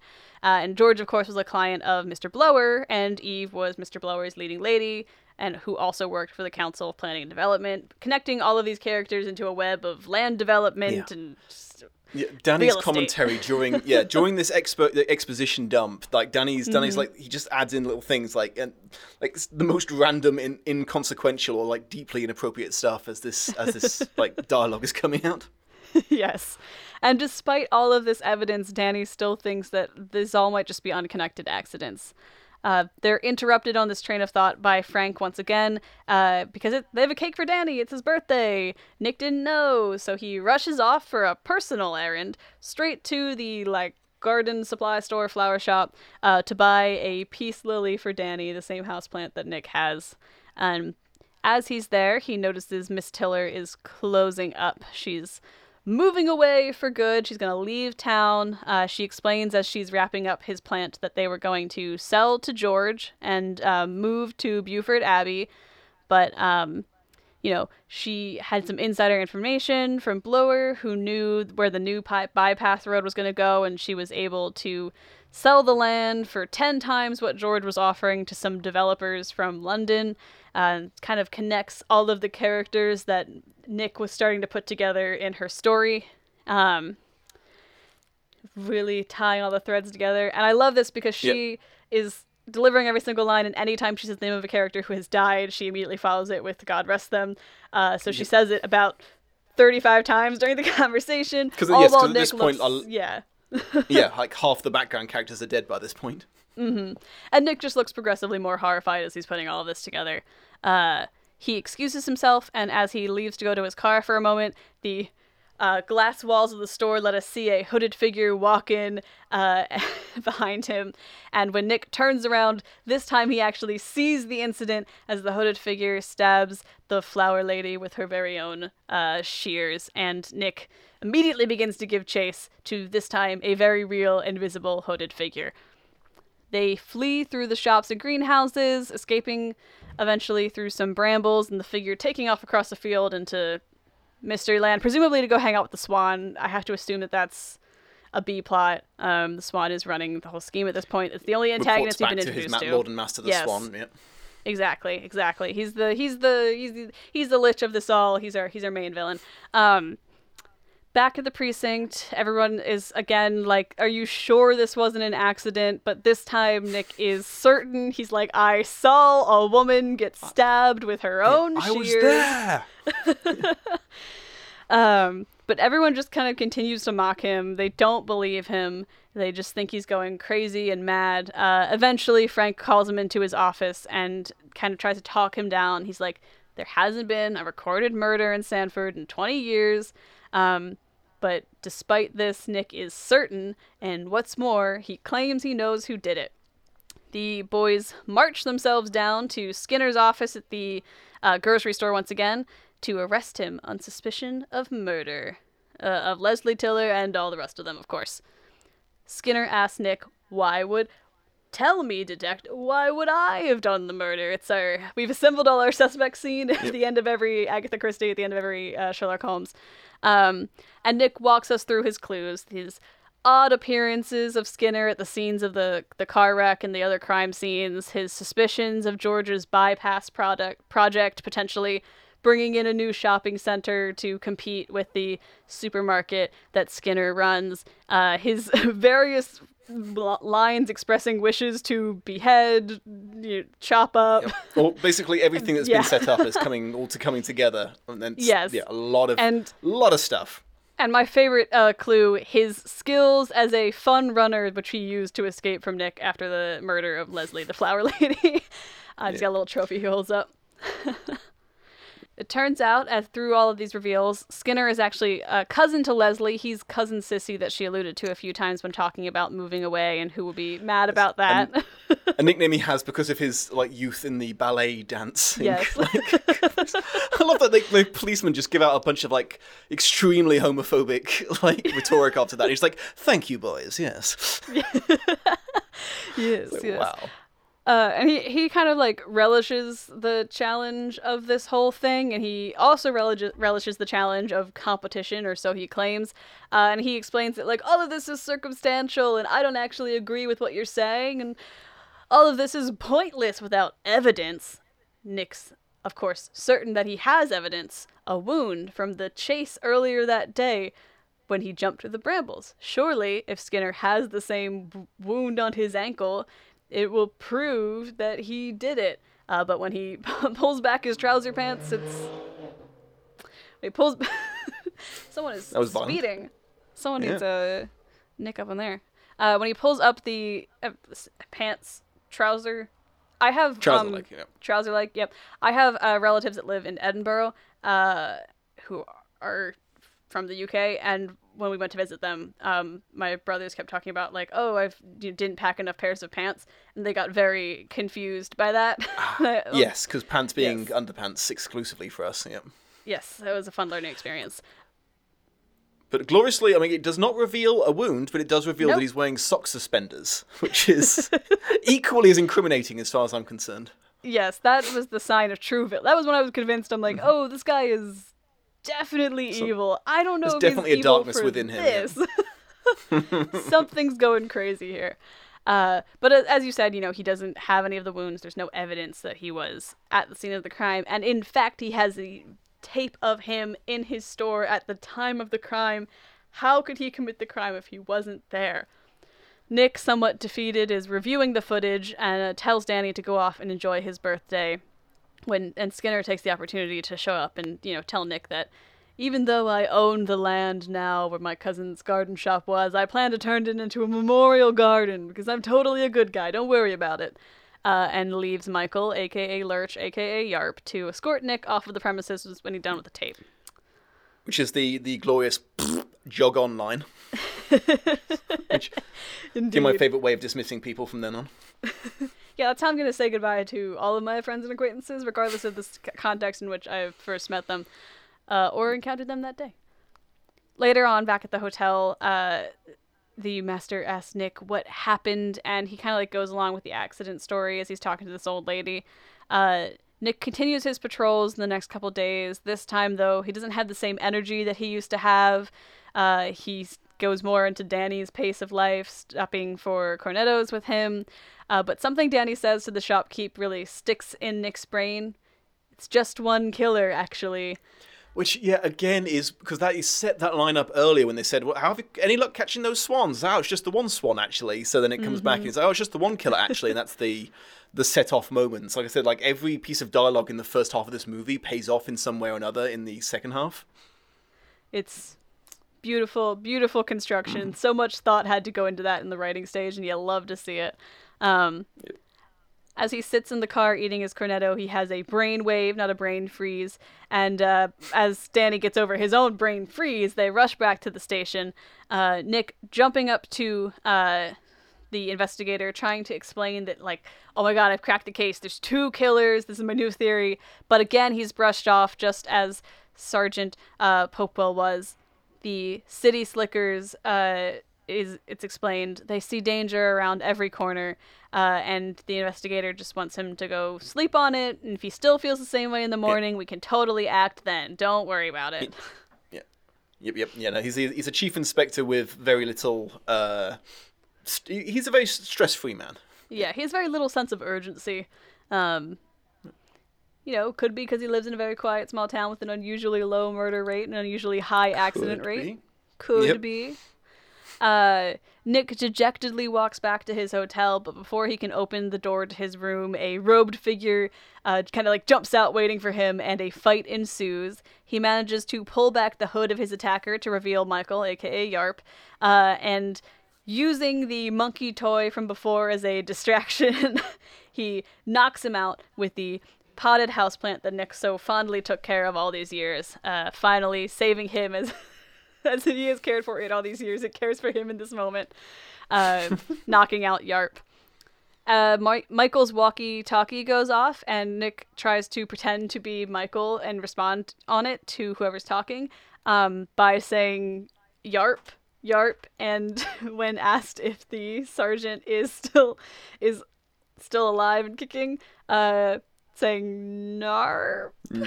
I love that because like, yes, that's the logical conclusion to jump to, but they hang on the silence for just long enough to make it hilarious. Like, good. It's like, oh, okay. Yes, that's the timing, boys. Nick gives a frantic call to the chief, telling him that shit's got real, and as he turns to run out of the room, he runs right into Danny, who tells him, he came to check on him, and Nick leaves him to watch the room as he rushes out to bust this thing wide open at the church where Michael was told to gather. There, he finds a circle of hooded villagers, now faces revealed. It's all of the named fountain folk, it's all the neighborhood watch, sitting around another circular table, chanting ominously, wearing crazy cult robes. But they begin their meeting as they did their original neighborhood watch meeting, talking about little events in the village, like the naming of the 2 twins mentioned earlier, before jumping into having the real meat of the meeting, taking care of Sergeant Angel, who they think has been killed. Joyce is going to go back to the hotel and arrange his death to look like an accident, and then they can focus on their real goals, and the only one left standing in their way, the hoodies that have been appearing in the background of the scene, the light vandals of the town. Nick decides that this is the appropriate time to make his dramatic appearance and tries to arrest all of them, but they believe in the greater good. Yes, the greater good. And that the murders were not because of the crazy land development or anything. No. Yeah. It's because, that Blowhard was a terrible actor. Eve had an annoying laugh. George had a terrible, ugly house. Messenger was just a bad journalist. Leslie was planning on moving away. It's the most, petty, not inconsequential reasons you could devise for murder. So, this intense and perfectly fitting conspiracy was all just coincidence, because it's actually just because someone was being annoying. Yeah, this is one of my, I think, favorite, structural things about this movie, is that when you're watching it the first time, it feels so obvious to follow the clues the movie is trying to get you to follow, to put together the development plan while Nick puts it together, that you could very easily miss the almost equally overt clues that something else is going on underneath it all, that it is about these petty grievances, that the neighborhood watch is up to something. They're tracking him during his chase with the shoplifter. They've got this surveillance over the whole town. They always seem to also show up at a cover for each other at the scenes of the crime. And I just love that kind of parallel structure, because it makes the second and third viewings of this movie really hold up as well as they do, because you get more detail each time. You can easily pull 3 unique viewings out of it at least. Yeah. Before you... Yeah, it's because, all the different layers to it is just hilarious. And I love that the final reveal is just nah, it's just none of this meant anything. It was for very petty reasons all along. It's just a best village contest taken to the ultimate extreme. I think my favorite reason for murder has got to be the bad journalism one, because that's just funny. Just terrible spelling. Just terrible spelling errors. I would not have survived in this small town. Yeah. Yeah, no, I think, dyslexic wouldn't have lasted long either. But he did list her age as 55 when she's actually 53. Yeah, that's true, that's true. If you were a resident of Sanford, what do you think would be your, like, petty reason that the Neighborhood Watch would try and kill you off before the village festival village competition? God, I wouldn't last 5 minutes, because everything I did would annoy these people. Like, yeah, I don't know. It'd be like music too loud, or listening to deeply inappropriate audiobooks without headphones, something like that.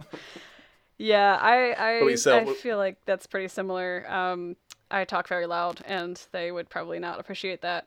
I also talk with my hands a lot. Well, she does podcasts, and a podcaster. We can't have one of those.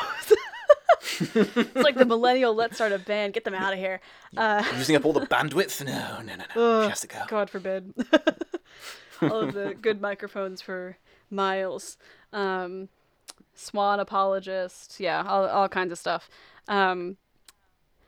Nick is baffled. He's shocked that there's just no reason for any of this, and he's like, why would you do this? This is crazy. And as he's sort of like, I've got to arrest you all. This is enough's enough.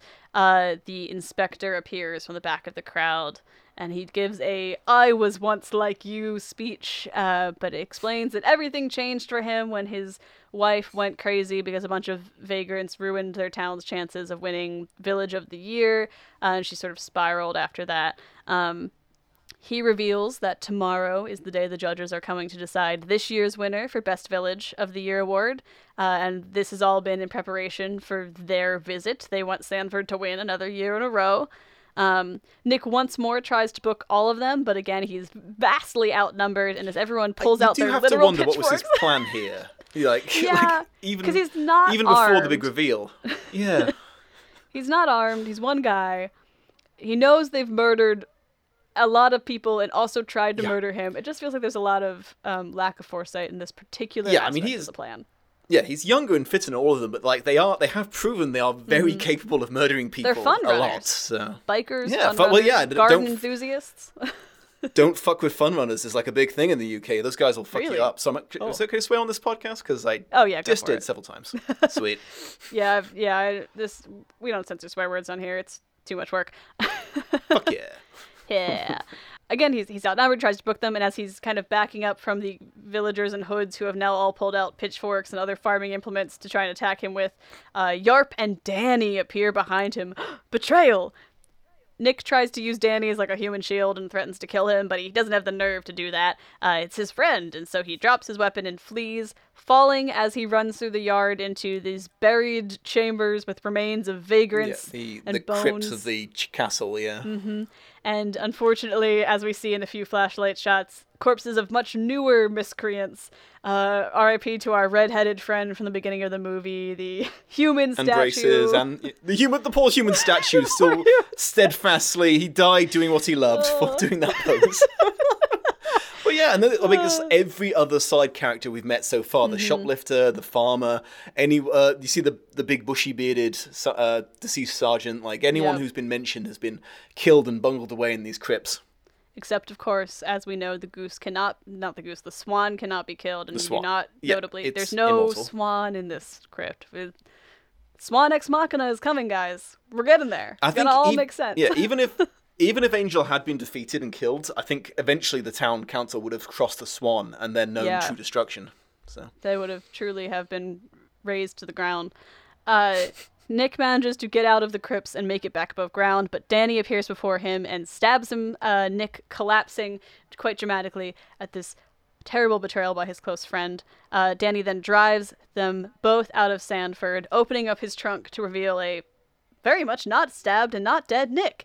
It was the ketchup trick he tried earlier in the pub. He used it to save his friend. Nick is totally okay. Yeah.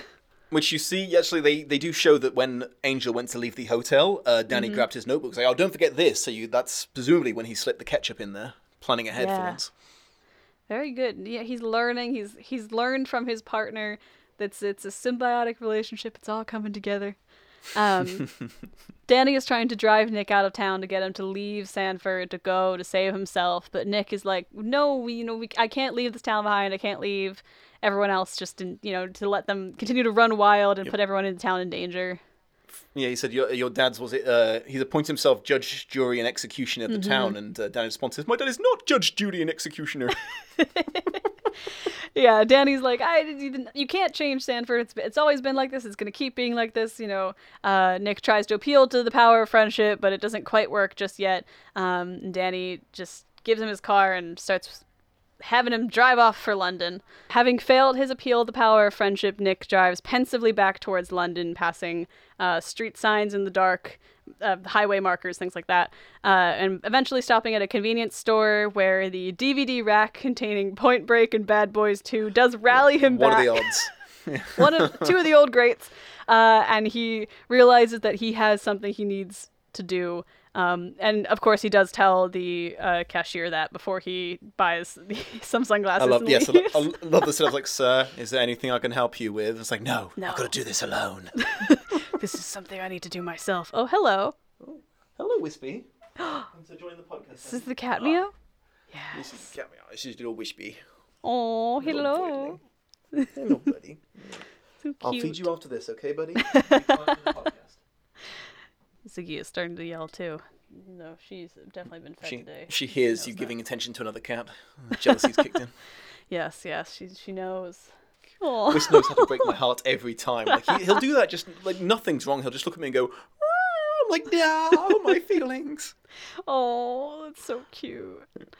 So the next day in Sanford, everything is back to being peaceful and chill. The neighborhood watch is just preparing for the arrival of the best village judges. And as they're preparing, Nick reappears on the scene, running over the car of one of the farmers whose mom does try to shoot at him because, as you'll recall, all the farmers and their moms do have guns around here. Guns. So yeah, I love that he leaps the fence and gives like double foot kicks in the face, this grandmother. Yes, he's gone full Bad Boys. Like, if he has been trying to be very professional up till now, he has fully given in to the Danny's movie choice influence of it all for this last third of the movie.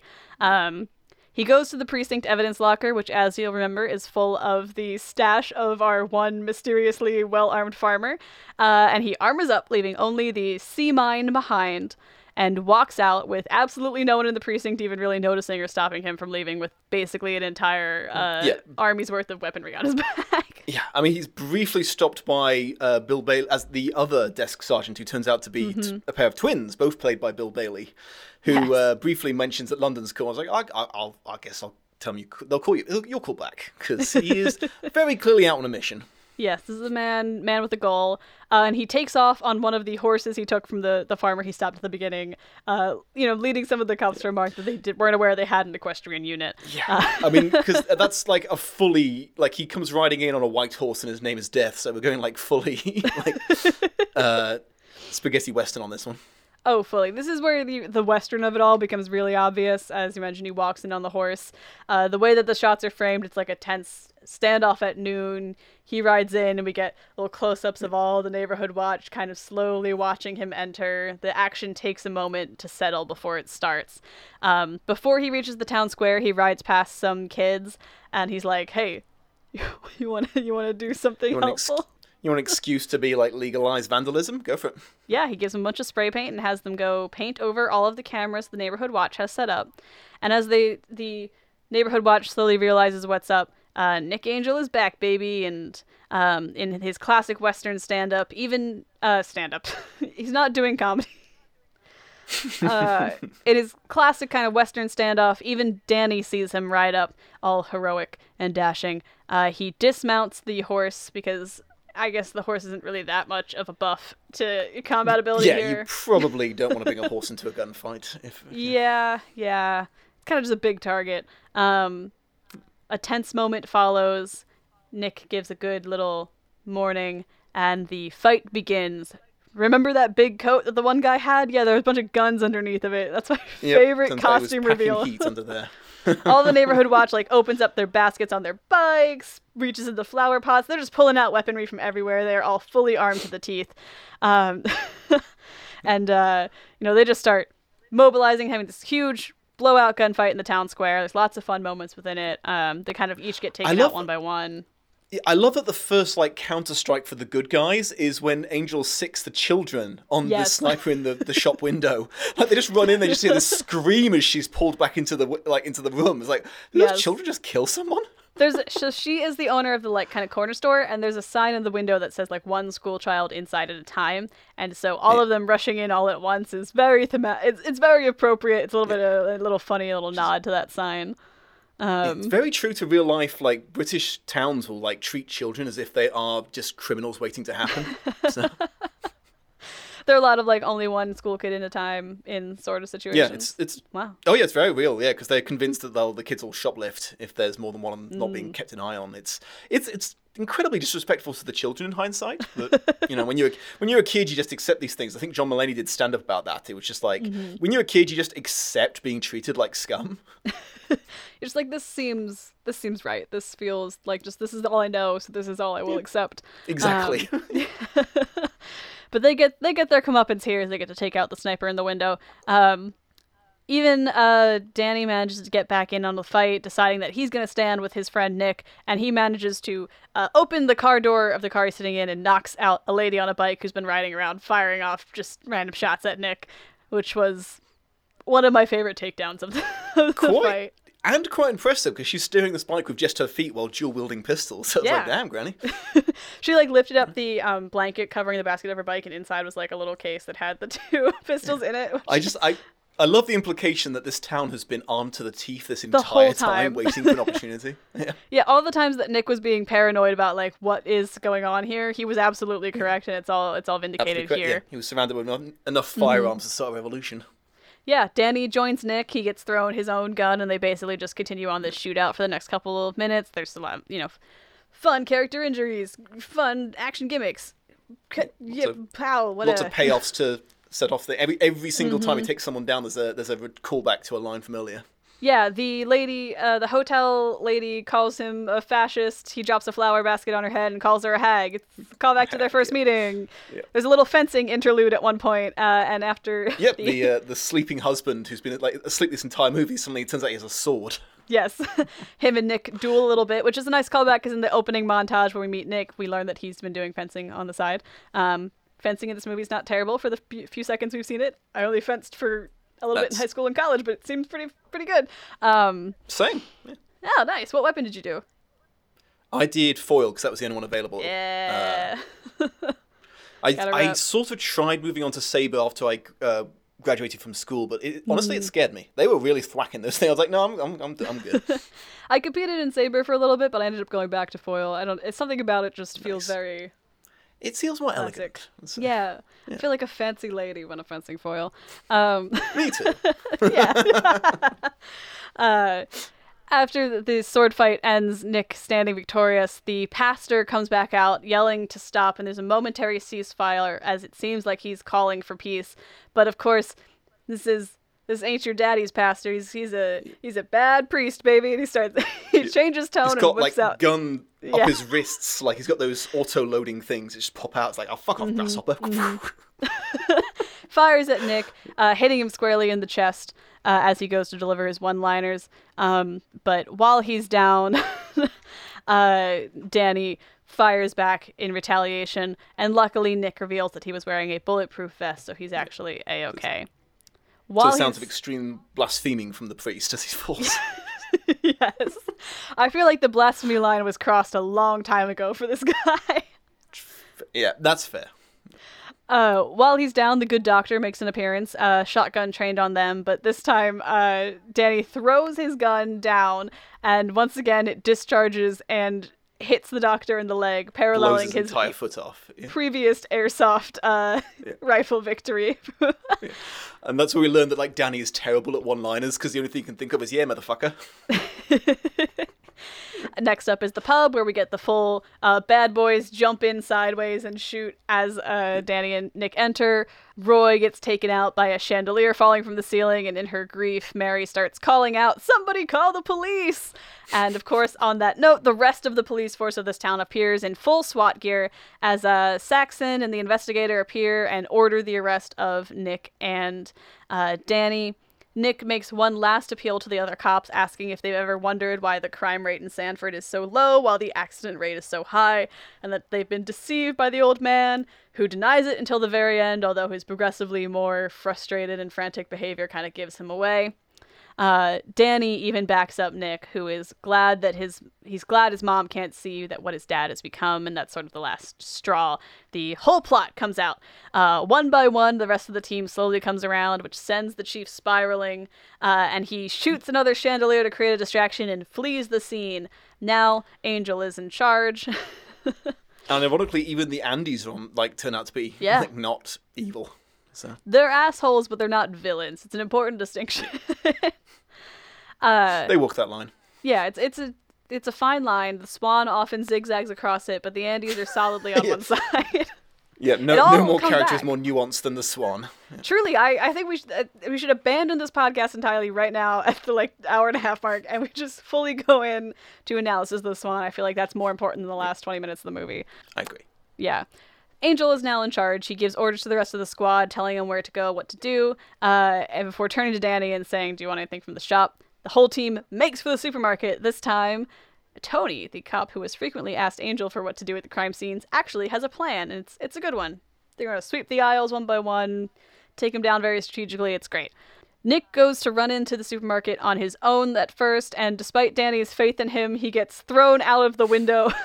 This is one of my favorite visual gags in movies, is when a character runs off-screen to a situation, another character standing in front of the frame expresses some faith in them or something along that line, and then they're immediately proven wrong by the other character getting knocked through the scene. This was the point where I was just like, I cannot believe Summerfield agreed to this, because the entire store is getting torn down. It's amazing. Yeah, they're just gunning through the aisles. They're fighting the two meat counter guys who are just throwing knives out them randomly, while Nick and Yarp are facing down, smashing into shelves and freezers and all sorts of things. Nick does try to make an appeal to Michael to ask if this is what he truly wants, and he just sort of shrugs and says yarp and goes with it, so he seems to be complicit in all of the craziness. Nick's fair enough. Yeah. A slippery wet floor does take out Yarp, and Nick is able to go to the aid of the rest of the department as they come up with an idea for how to take down the two cutlery blokes. A shopping cart battering ram, which is something I have always wanted to do. Just they're getting a bunch of shopping carts together in a parking lot and just running full force feels like it'd be so fun. Yes, I've often also wanted to take down two vicious fishmongers with a battering ram with it. It's just a little destruction. Yeah. Oh. Yeah. Continuing our cultural education on this podcast. This has been Dominic Noble's British Culture Educational Hour. Welcome to British Terminology with Dominic Noble. Make a little vocab list to go with this podcast. As they celebrate their battering ram victory, Doris gets a good hit in against the secretary and makes a girl-on-girl action joke. She's so horny. Doris is just so horny all the way through this movie. She just makes double entendre the whole time, and it's kind of funny. Yep. It's very funny. The name of the actress eludes me, which I'm quite ashamed of. She did all the British comedies for about 10 years, and then suddenly she became a really serious actor and went on to win 3 Oscars for super serious roles. So yes. I was like, oh, okay, good for her. Her name is Olivia Colman. Thank you. Shout out to See, I'm showing my typical white male. I can remember all the name of the male characters, and as soon as it's a female character, I'm like, that really good actress. Shit. IMDb is an old friend of the pod. We've always got it pulled up. Danny and Nick go after Skinner, who hops into Frank's car to make his escape, and it's time for the car chase scene. Yes. I love that the other policemen stay behind to fight the other employees who are throwing pineapples at them. I love that there's no one questions the fact they're throwing pineapples and the police respond with machine guns. It's not maybe we should change the amount of force I'm using to the amount of attack we're getting. Now it's they just return fire with shotguns and machine guns. These guys lobbing pineapples. It's been a long time since they've needed to operate at all. They just really have no idea what the appropriate response to a situation is if it's not an Yes, accident. you're right, yeah. It's kind of like they've gone from 0 to 100. They don't know how to go back down again. This is their first crime in 20 years. But yeah, the car chase is kind of notorious because it was referenced on a British TV show called Top Gun, Top Gear. Top Gear. Where they talk about cars a lot. Yeah, sorry, Top Gun. It's referenced in a homoerotic film starring Tom Cruise. You're getting into the danger zone there. Yeah. Yeah. But I think it's because like the two cars they're driving are extremely crap cars. They're like diesel Astras. So it's like the slowest, lamest car chase in the history of cinema.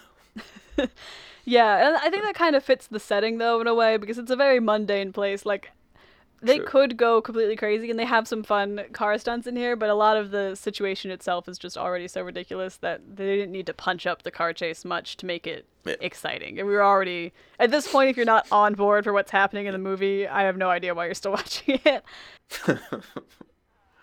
Nick and Skinner are shooting at each other through the windows, but the true hero of this movie, the most complex character of all, is really going to come into play here because a swan in the road causes Frank to swerve and take his car soaring into the model village. I love that everyone involved in this scene takes the swan very seriously at this point. Yes. Like the bad guys and the good guys are both like, Swan! Yes, after the bad guys swerve and crash, Danny and Nick take the opportunity to stop and finally capture the swan, putting their oldest enemy in the back seat of the car with them, showing an incredible amount of trust in the swan in this moment that it will not go on the attack. Yep, the enemies united. Yes, the enemy of my enemy is my friend. It's a beautiful moment. In the model village, Skinner is trying to use another redheaded kid as a distraction, but this child bites him on the hand and is now one of the most effective combatants in the movie, and it turns into a slugfest between him and Nick as the kid makes his escape. Skinner is about to land his final knockout blow, telling Nick to get out of his village, but Nick catches his fist in his hand, full martial arts cinema style, and says it's not your village anymore before firing back. Having seemed to have knocked out Skinner, he walks over to the kid, who he's shocked to find out is named Aaron A. Anderson. It took me, this was this viewing, and I've watched this movie many times, was the first time I got that joke, because they referenced it, it's like, you want to go through the phone book, talking to all the residents, talk to Aaron A. Anderson. So I did not understand what the joke was with this kid until literally this viewing yesterday. I did not get that joke until just now when you explained that. I thought it was his name is 3 A's, and that's funny. That makes so much more sense. No, yeah, it was one of the many, many callbacks. They thought, of course, you assume that the Andy is being sarcastic. It turns out, no, there was actually a kid called Aaron A. Anderson. And while this Aaron A. Anderson and his existence distracts Nick for a moment, Skinner goes to try and attack him, this time with a box cutter. But as he's running forward, he slips on a model car, and he flies into the model church and gets his jaw impaled with the church spire in our second most gory moment in the movie, probably. Yeah. Yeah, and this is where the Lord of the Rings style multiple endings begin of this movie, because there's several more climaxes after this. Yes, this is sort of this happens, he complains about how much it hurts, we think maybe this is the end. Danny is sort of in the background struggling with his father. It looks like he might be supporting him after the wreck, but we see that his father is actually using him as a shield, and he's like, I'll end this, I'm gonna escape. And he makes his way. He tries to end Danny, gun to his head, but Danny manages to break out of the hold his father has him in, but his father still hustles away from the scene of the model village, making it back into his car, where he drives off and, of course, finds himself at the pointy end of the Swan, who is in that car. The Swan pays off at this point. After all this build-up, this is the big Swan moment. This is the big Swan Swan ex machina. song, if you will. Oh, perfect. Put that down on TV tropes. Someone write it down. And he crashes into a nearby tree, actually ending the action of the movie. Helicopter whirs, news teams arrives, and the cops are wrapping up the carnage of what was probably one of the bloodiest days in this small town's history. Well, no, probably not. There sounds like there's been multiple bloody days. It's just That's the first true. time it's been openly bloody. The most visible bloody day in this town's history. The chief inspector from London is there, along with the other higher-ups who you may have recognized from the beginning of the movie, and they all ask Nick to come back. Their figures are really bad now that he's not there solving all the crimes for them, but Nick decides to stay in Sanford. After all, they've got a lot of paperwork to do. The neighborhood watch is locked up in a montage very similar to the beginning of the movie when Nick brought in all those rowdy teens. Everyone takes their mug shots, etc., etc., and the gang ends up just all sitting around in the precinct doing all the paperwork, happy, chilling, riffing with each other a little bit, but their moment of joy ends because they forgot about Tom, the last neighborhood watchman who has been in the precinct this entire time. He arrives down in the room with a shotgun and goes to shoot squarely at Nick, but Danny jumps in front of the bullet and takes the hit for him.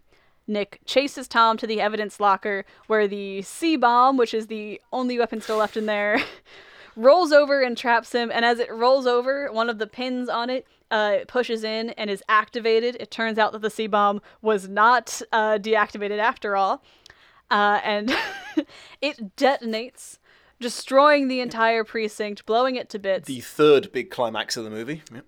Yes. And as they weed through the rubble after, Nick is desperately searching for his friend, and he finds him, and he's bloody, and Danny is like barely alive. He's like, "That's gonna be okay. Everything's gonna be fine. Everything's gonna be fine."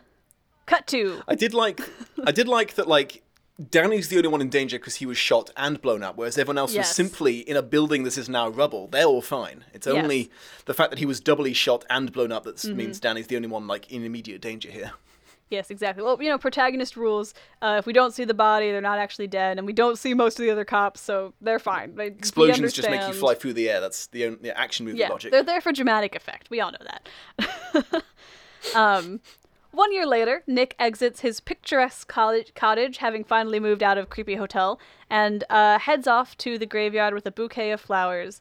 He stands in front of and blocks the first name of a grave, which has this surname Butterman on it. Oh no, is it Danny's grave? No, it's not. Danny walks up, thanks him for bringing the flowers, because they're at his mom's grave.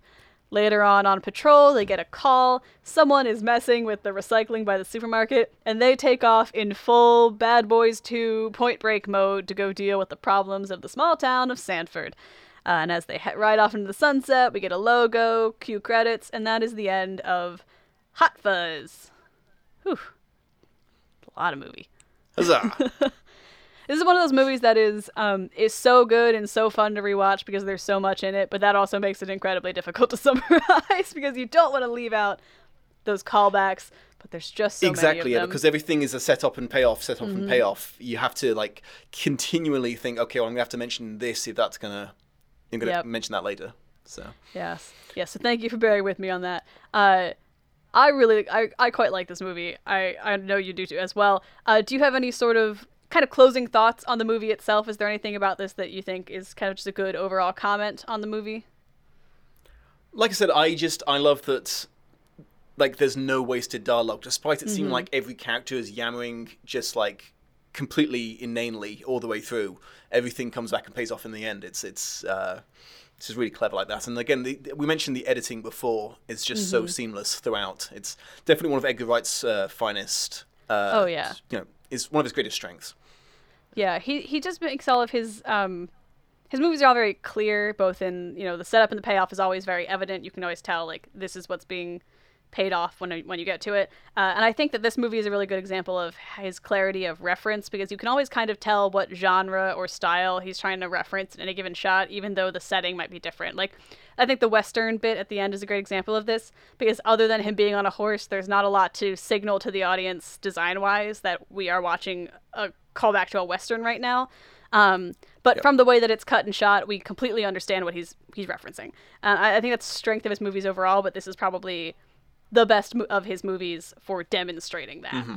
I love this film so much. I come back to it as much as possible it's just as weirdly, I'm not too fond of the rest of the Cornetto trilogy, but I do love Space, the sort of precursor to them and stuff like that, and I do love a lot of Edgar Wright's other works, but when it comes to these particular three movies, this one just stands out as the absolute best to me. Yeah, this is a good entry point to the trilogy. If you have friends that you're trying to get to watch all three of them, have them watch Hot Fuzz first, because that will probably pique their interest enough to go and watch the other two. I kind of agree with you. I think The World's End is probably the weakest of the three. And I go back and forth. If people like it, that's fine. You know, yeah. I found that it wasn't the strongest of them. But this was also the film that really showed off that Simon Pegg could act, because he'd basically been playing himself up until this point, because in Shaun of the Dead and in Spaced, he was basically just playing Simon Pegg. But playing Nicholas Angel for the first time, someone who's slightly off character for him, he's like, no, I can do that too. Okay, great. As a real actor. Yeah, he's got talent. He would go on to be in Mission Impossible. It was that. I always mix up the cast of Mission Impossible and the James Bond flicks. We're getting there. And he was Scotty now, which is because Simon Pegg is like the hugest nerd in all of existence. So the fact that he's now been in Star Wars and Star Trek must be incredible for him. I imagine he just got a big checklist on the wall. Yeah. I imagine he's got a big checklist on the wall, and he's like, okay, here are all the franchises and properties I'd like to be in. He's just slowly working his way alphabetically down the list. He's gonna get to he's got to be the only nerd of my generation who's actually ticking things off the list. So more power to him. He's doing the hard work for everyone. There's not a lot I can say on this movie that we haven't already said. Great editing, great construction, just a fun ride all the way through. Just to kind of bring it all home here at the end of the podcast, is there a situation you might recommend our audience members watch this movie in? Is it a hang out with friends and watch kind of stitch, or is it more of a night on your own? I mean, it would definitely fit in both. I think watching it with friends is a lot of fun. If you're, for whatever reason, about to head out on a night on the town in Britain, watching it first can be a lot of fun, because then you'll walk into what is basically a exact replica of the pub on every street corner. So there you go. And then you'll get to live out a lot of the, preferably without the murder, but you'll get to live out a lot of the jokes in real time. Does it come complete with the underlying conspiracy of murderous townsfolk, or is that kind of like you have to bring your own? I suspect you'd have to bring your own, but you never know. I'm not going to count it out. All right. I'll keep next time I'm in the UK, I'll keep that in the back of my mind. Keep eyes out for the clues. There's always the A plot and the immediate clues and the little background hints, as we all know from in the movie of my life. I'd definitely be in the B plot. So. I think that's the one you want to be in. That's where all the fun stuff always happens. That's where you get your swans. That's an unfortunate reality. Statistically, we're both doomed. Well. Yes. Well, thank you so much for joining me today, Dom. This has been a delight. This is the second Edgar Wright movie we've done on this podcast, and it's my favorite of the two. Sorry, Austin and Tess and Scott Pilgrim. Great That's movie. Fun words. Fun words. Lots of them coming all at once. Thank you again for joining us. This has been delightful. If people want more from you, where can they find you? If you check me out on YouTube, just look for Dominic Noble. I review film adaptations of books to see how well they tied into the source material, see how loyally they stuck to the plot, or how well they transferred over jokes, themes, character arcs, that sort of thing. So if that's something you're in any way interested in, it's Dominic Noble. I'm actually winning the search engine algorithm on that, so typing into Google also works. Yeah. Congratulations! This is a big day for you, because you've been competing with some folks for that one. A domestic British terrorist is who I've been competing with, which is deeply worrying. Yeah. I'm very glad you're winning. On that very exciting note, we're going to wrap it up. I'm off to go investigate the intricacies of small town America to see if we're hiding any of our own little conspiracy groups. I'm sure they're out there. Keeping out for swans. Swans, if you live in Pennsylvania or Boston, turkeys are also quite prevalent, and they will come for you. That's our PSA for the end. And I think we both got some cats to attend to, so we'll catch you all next time.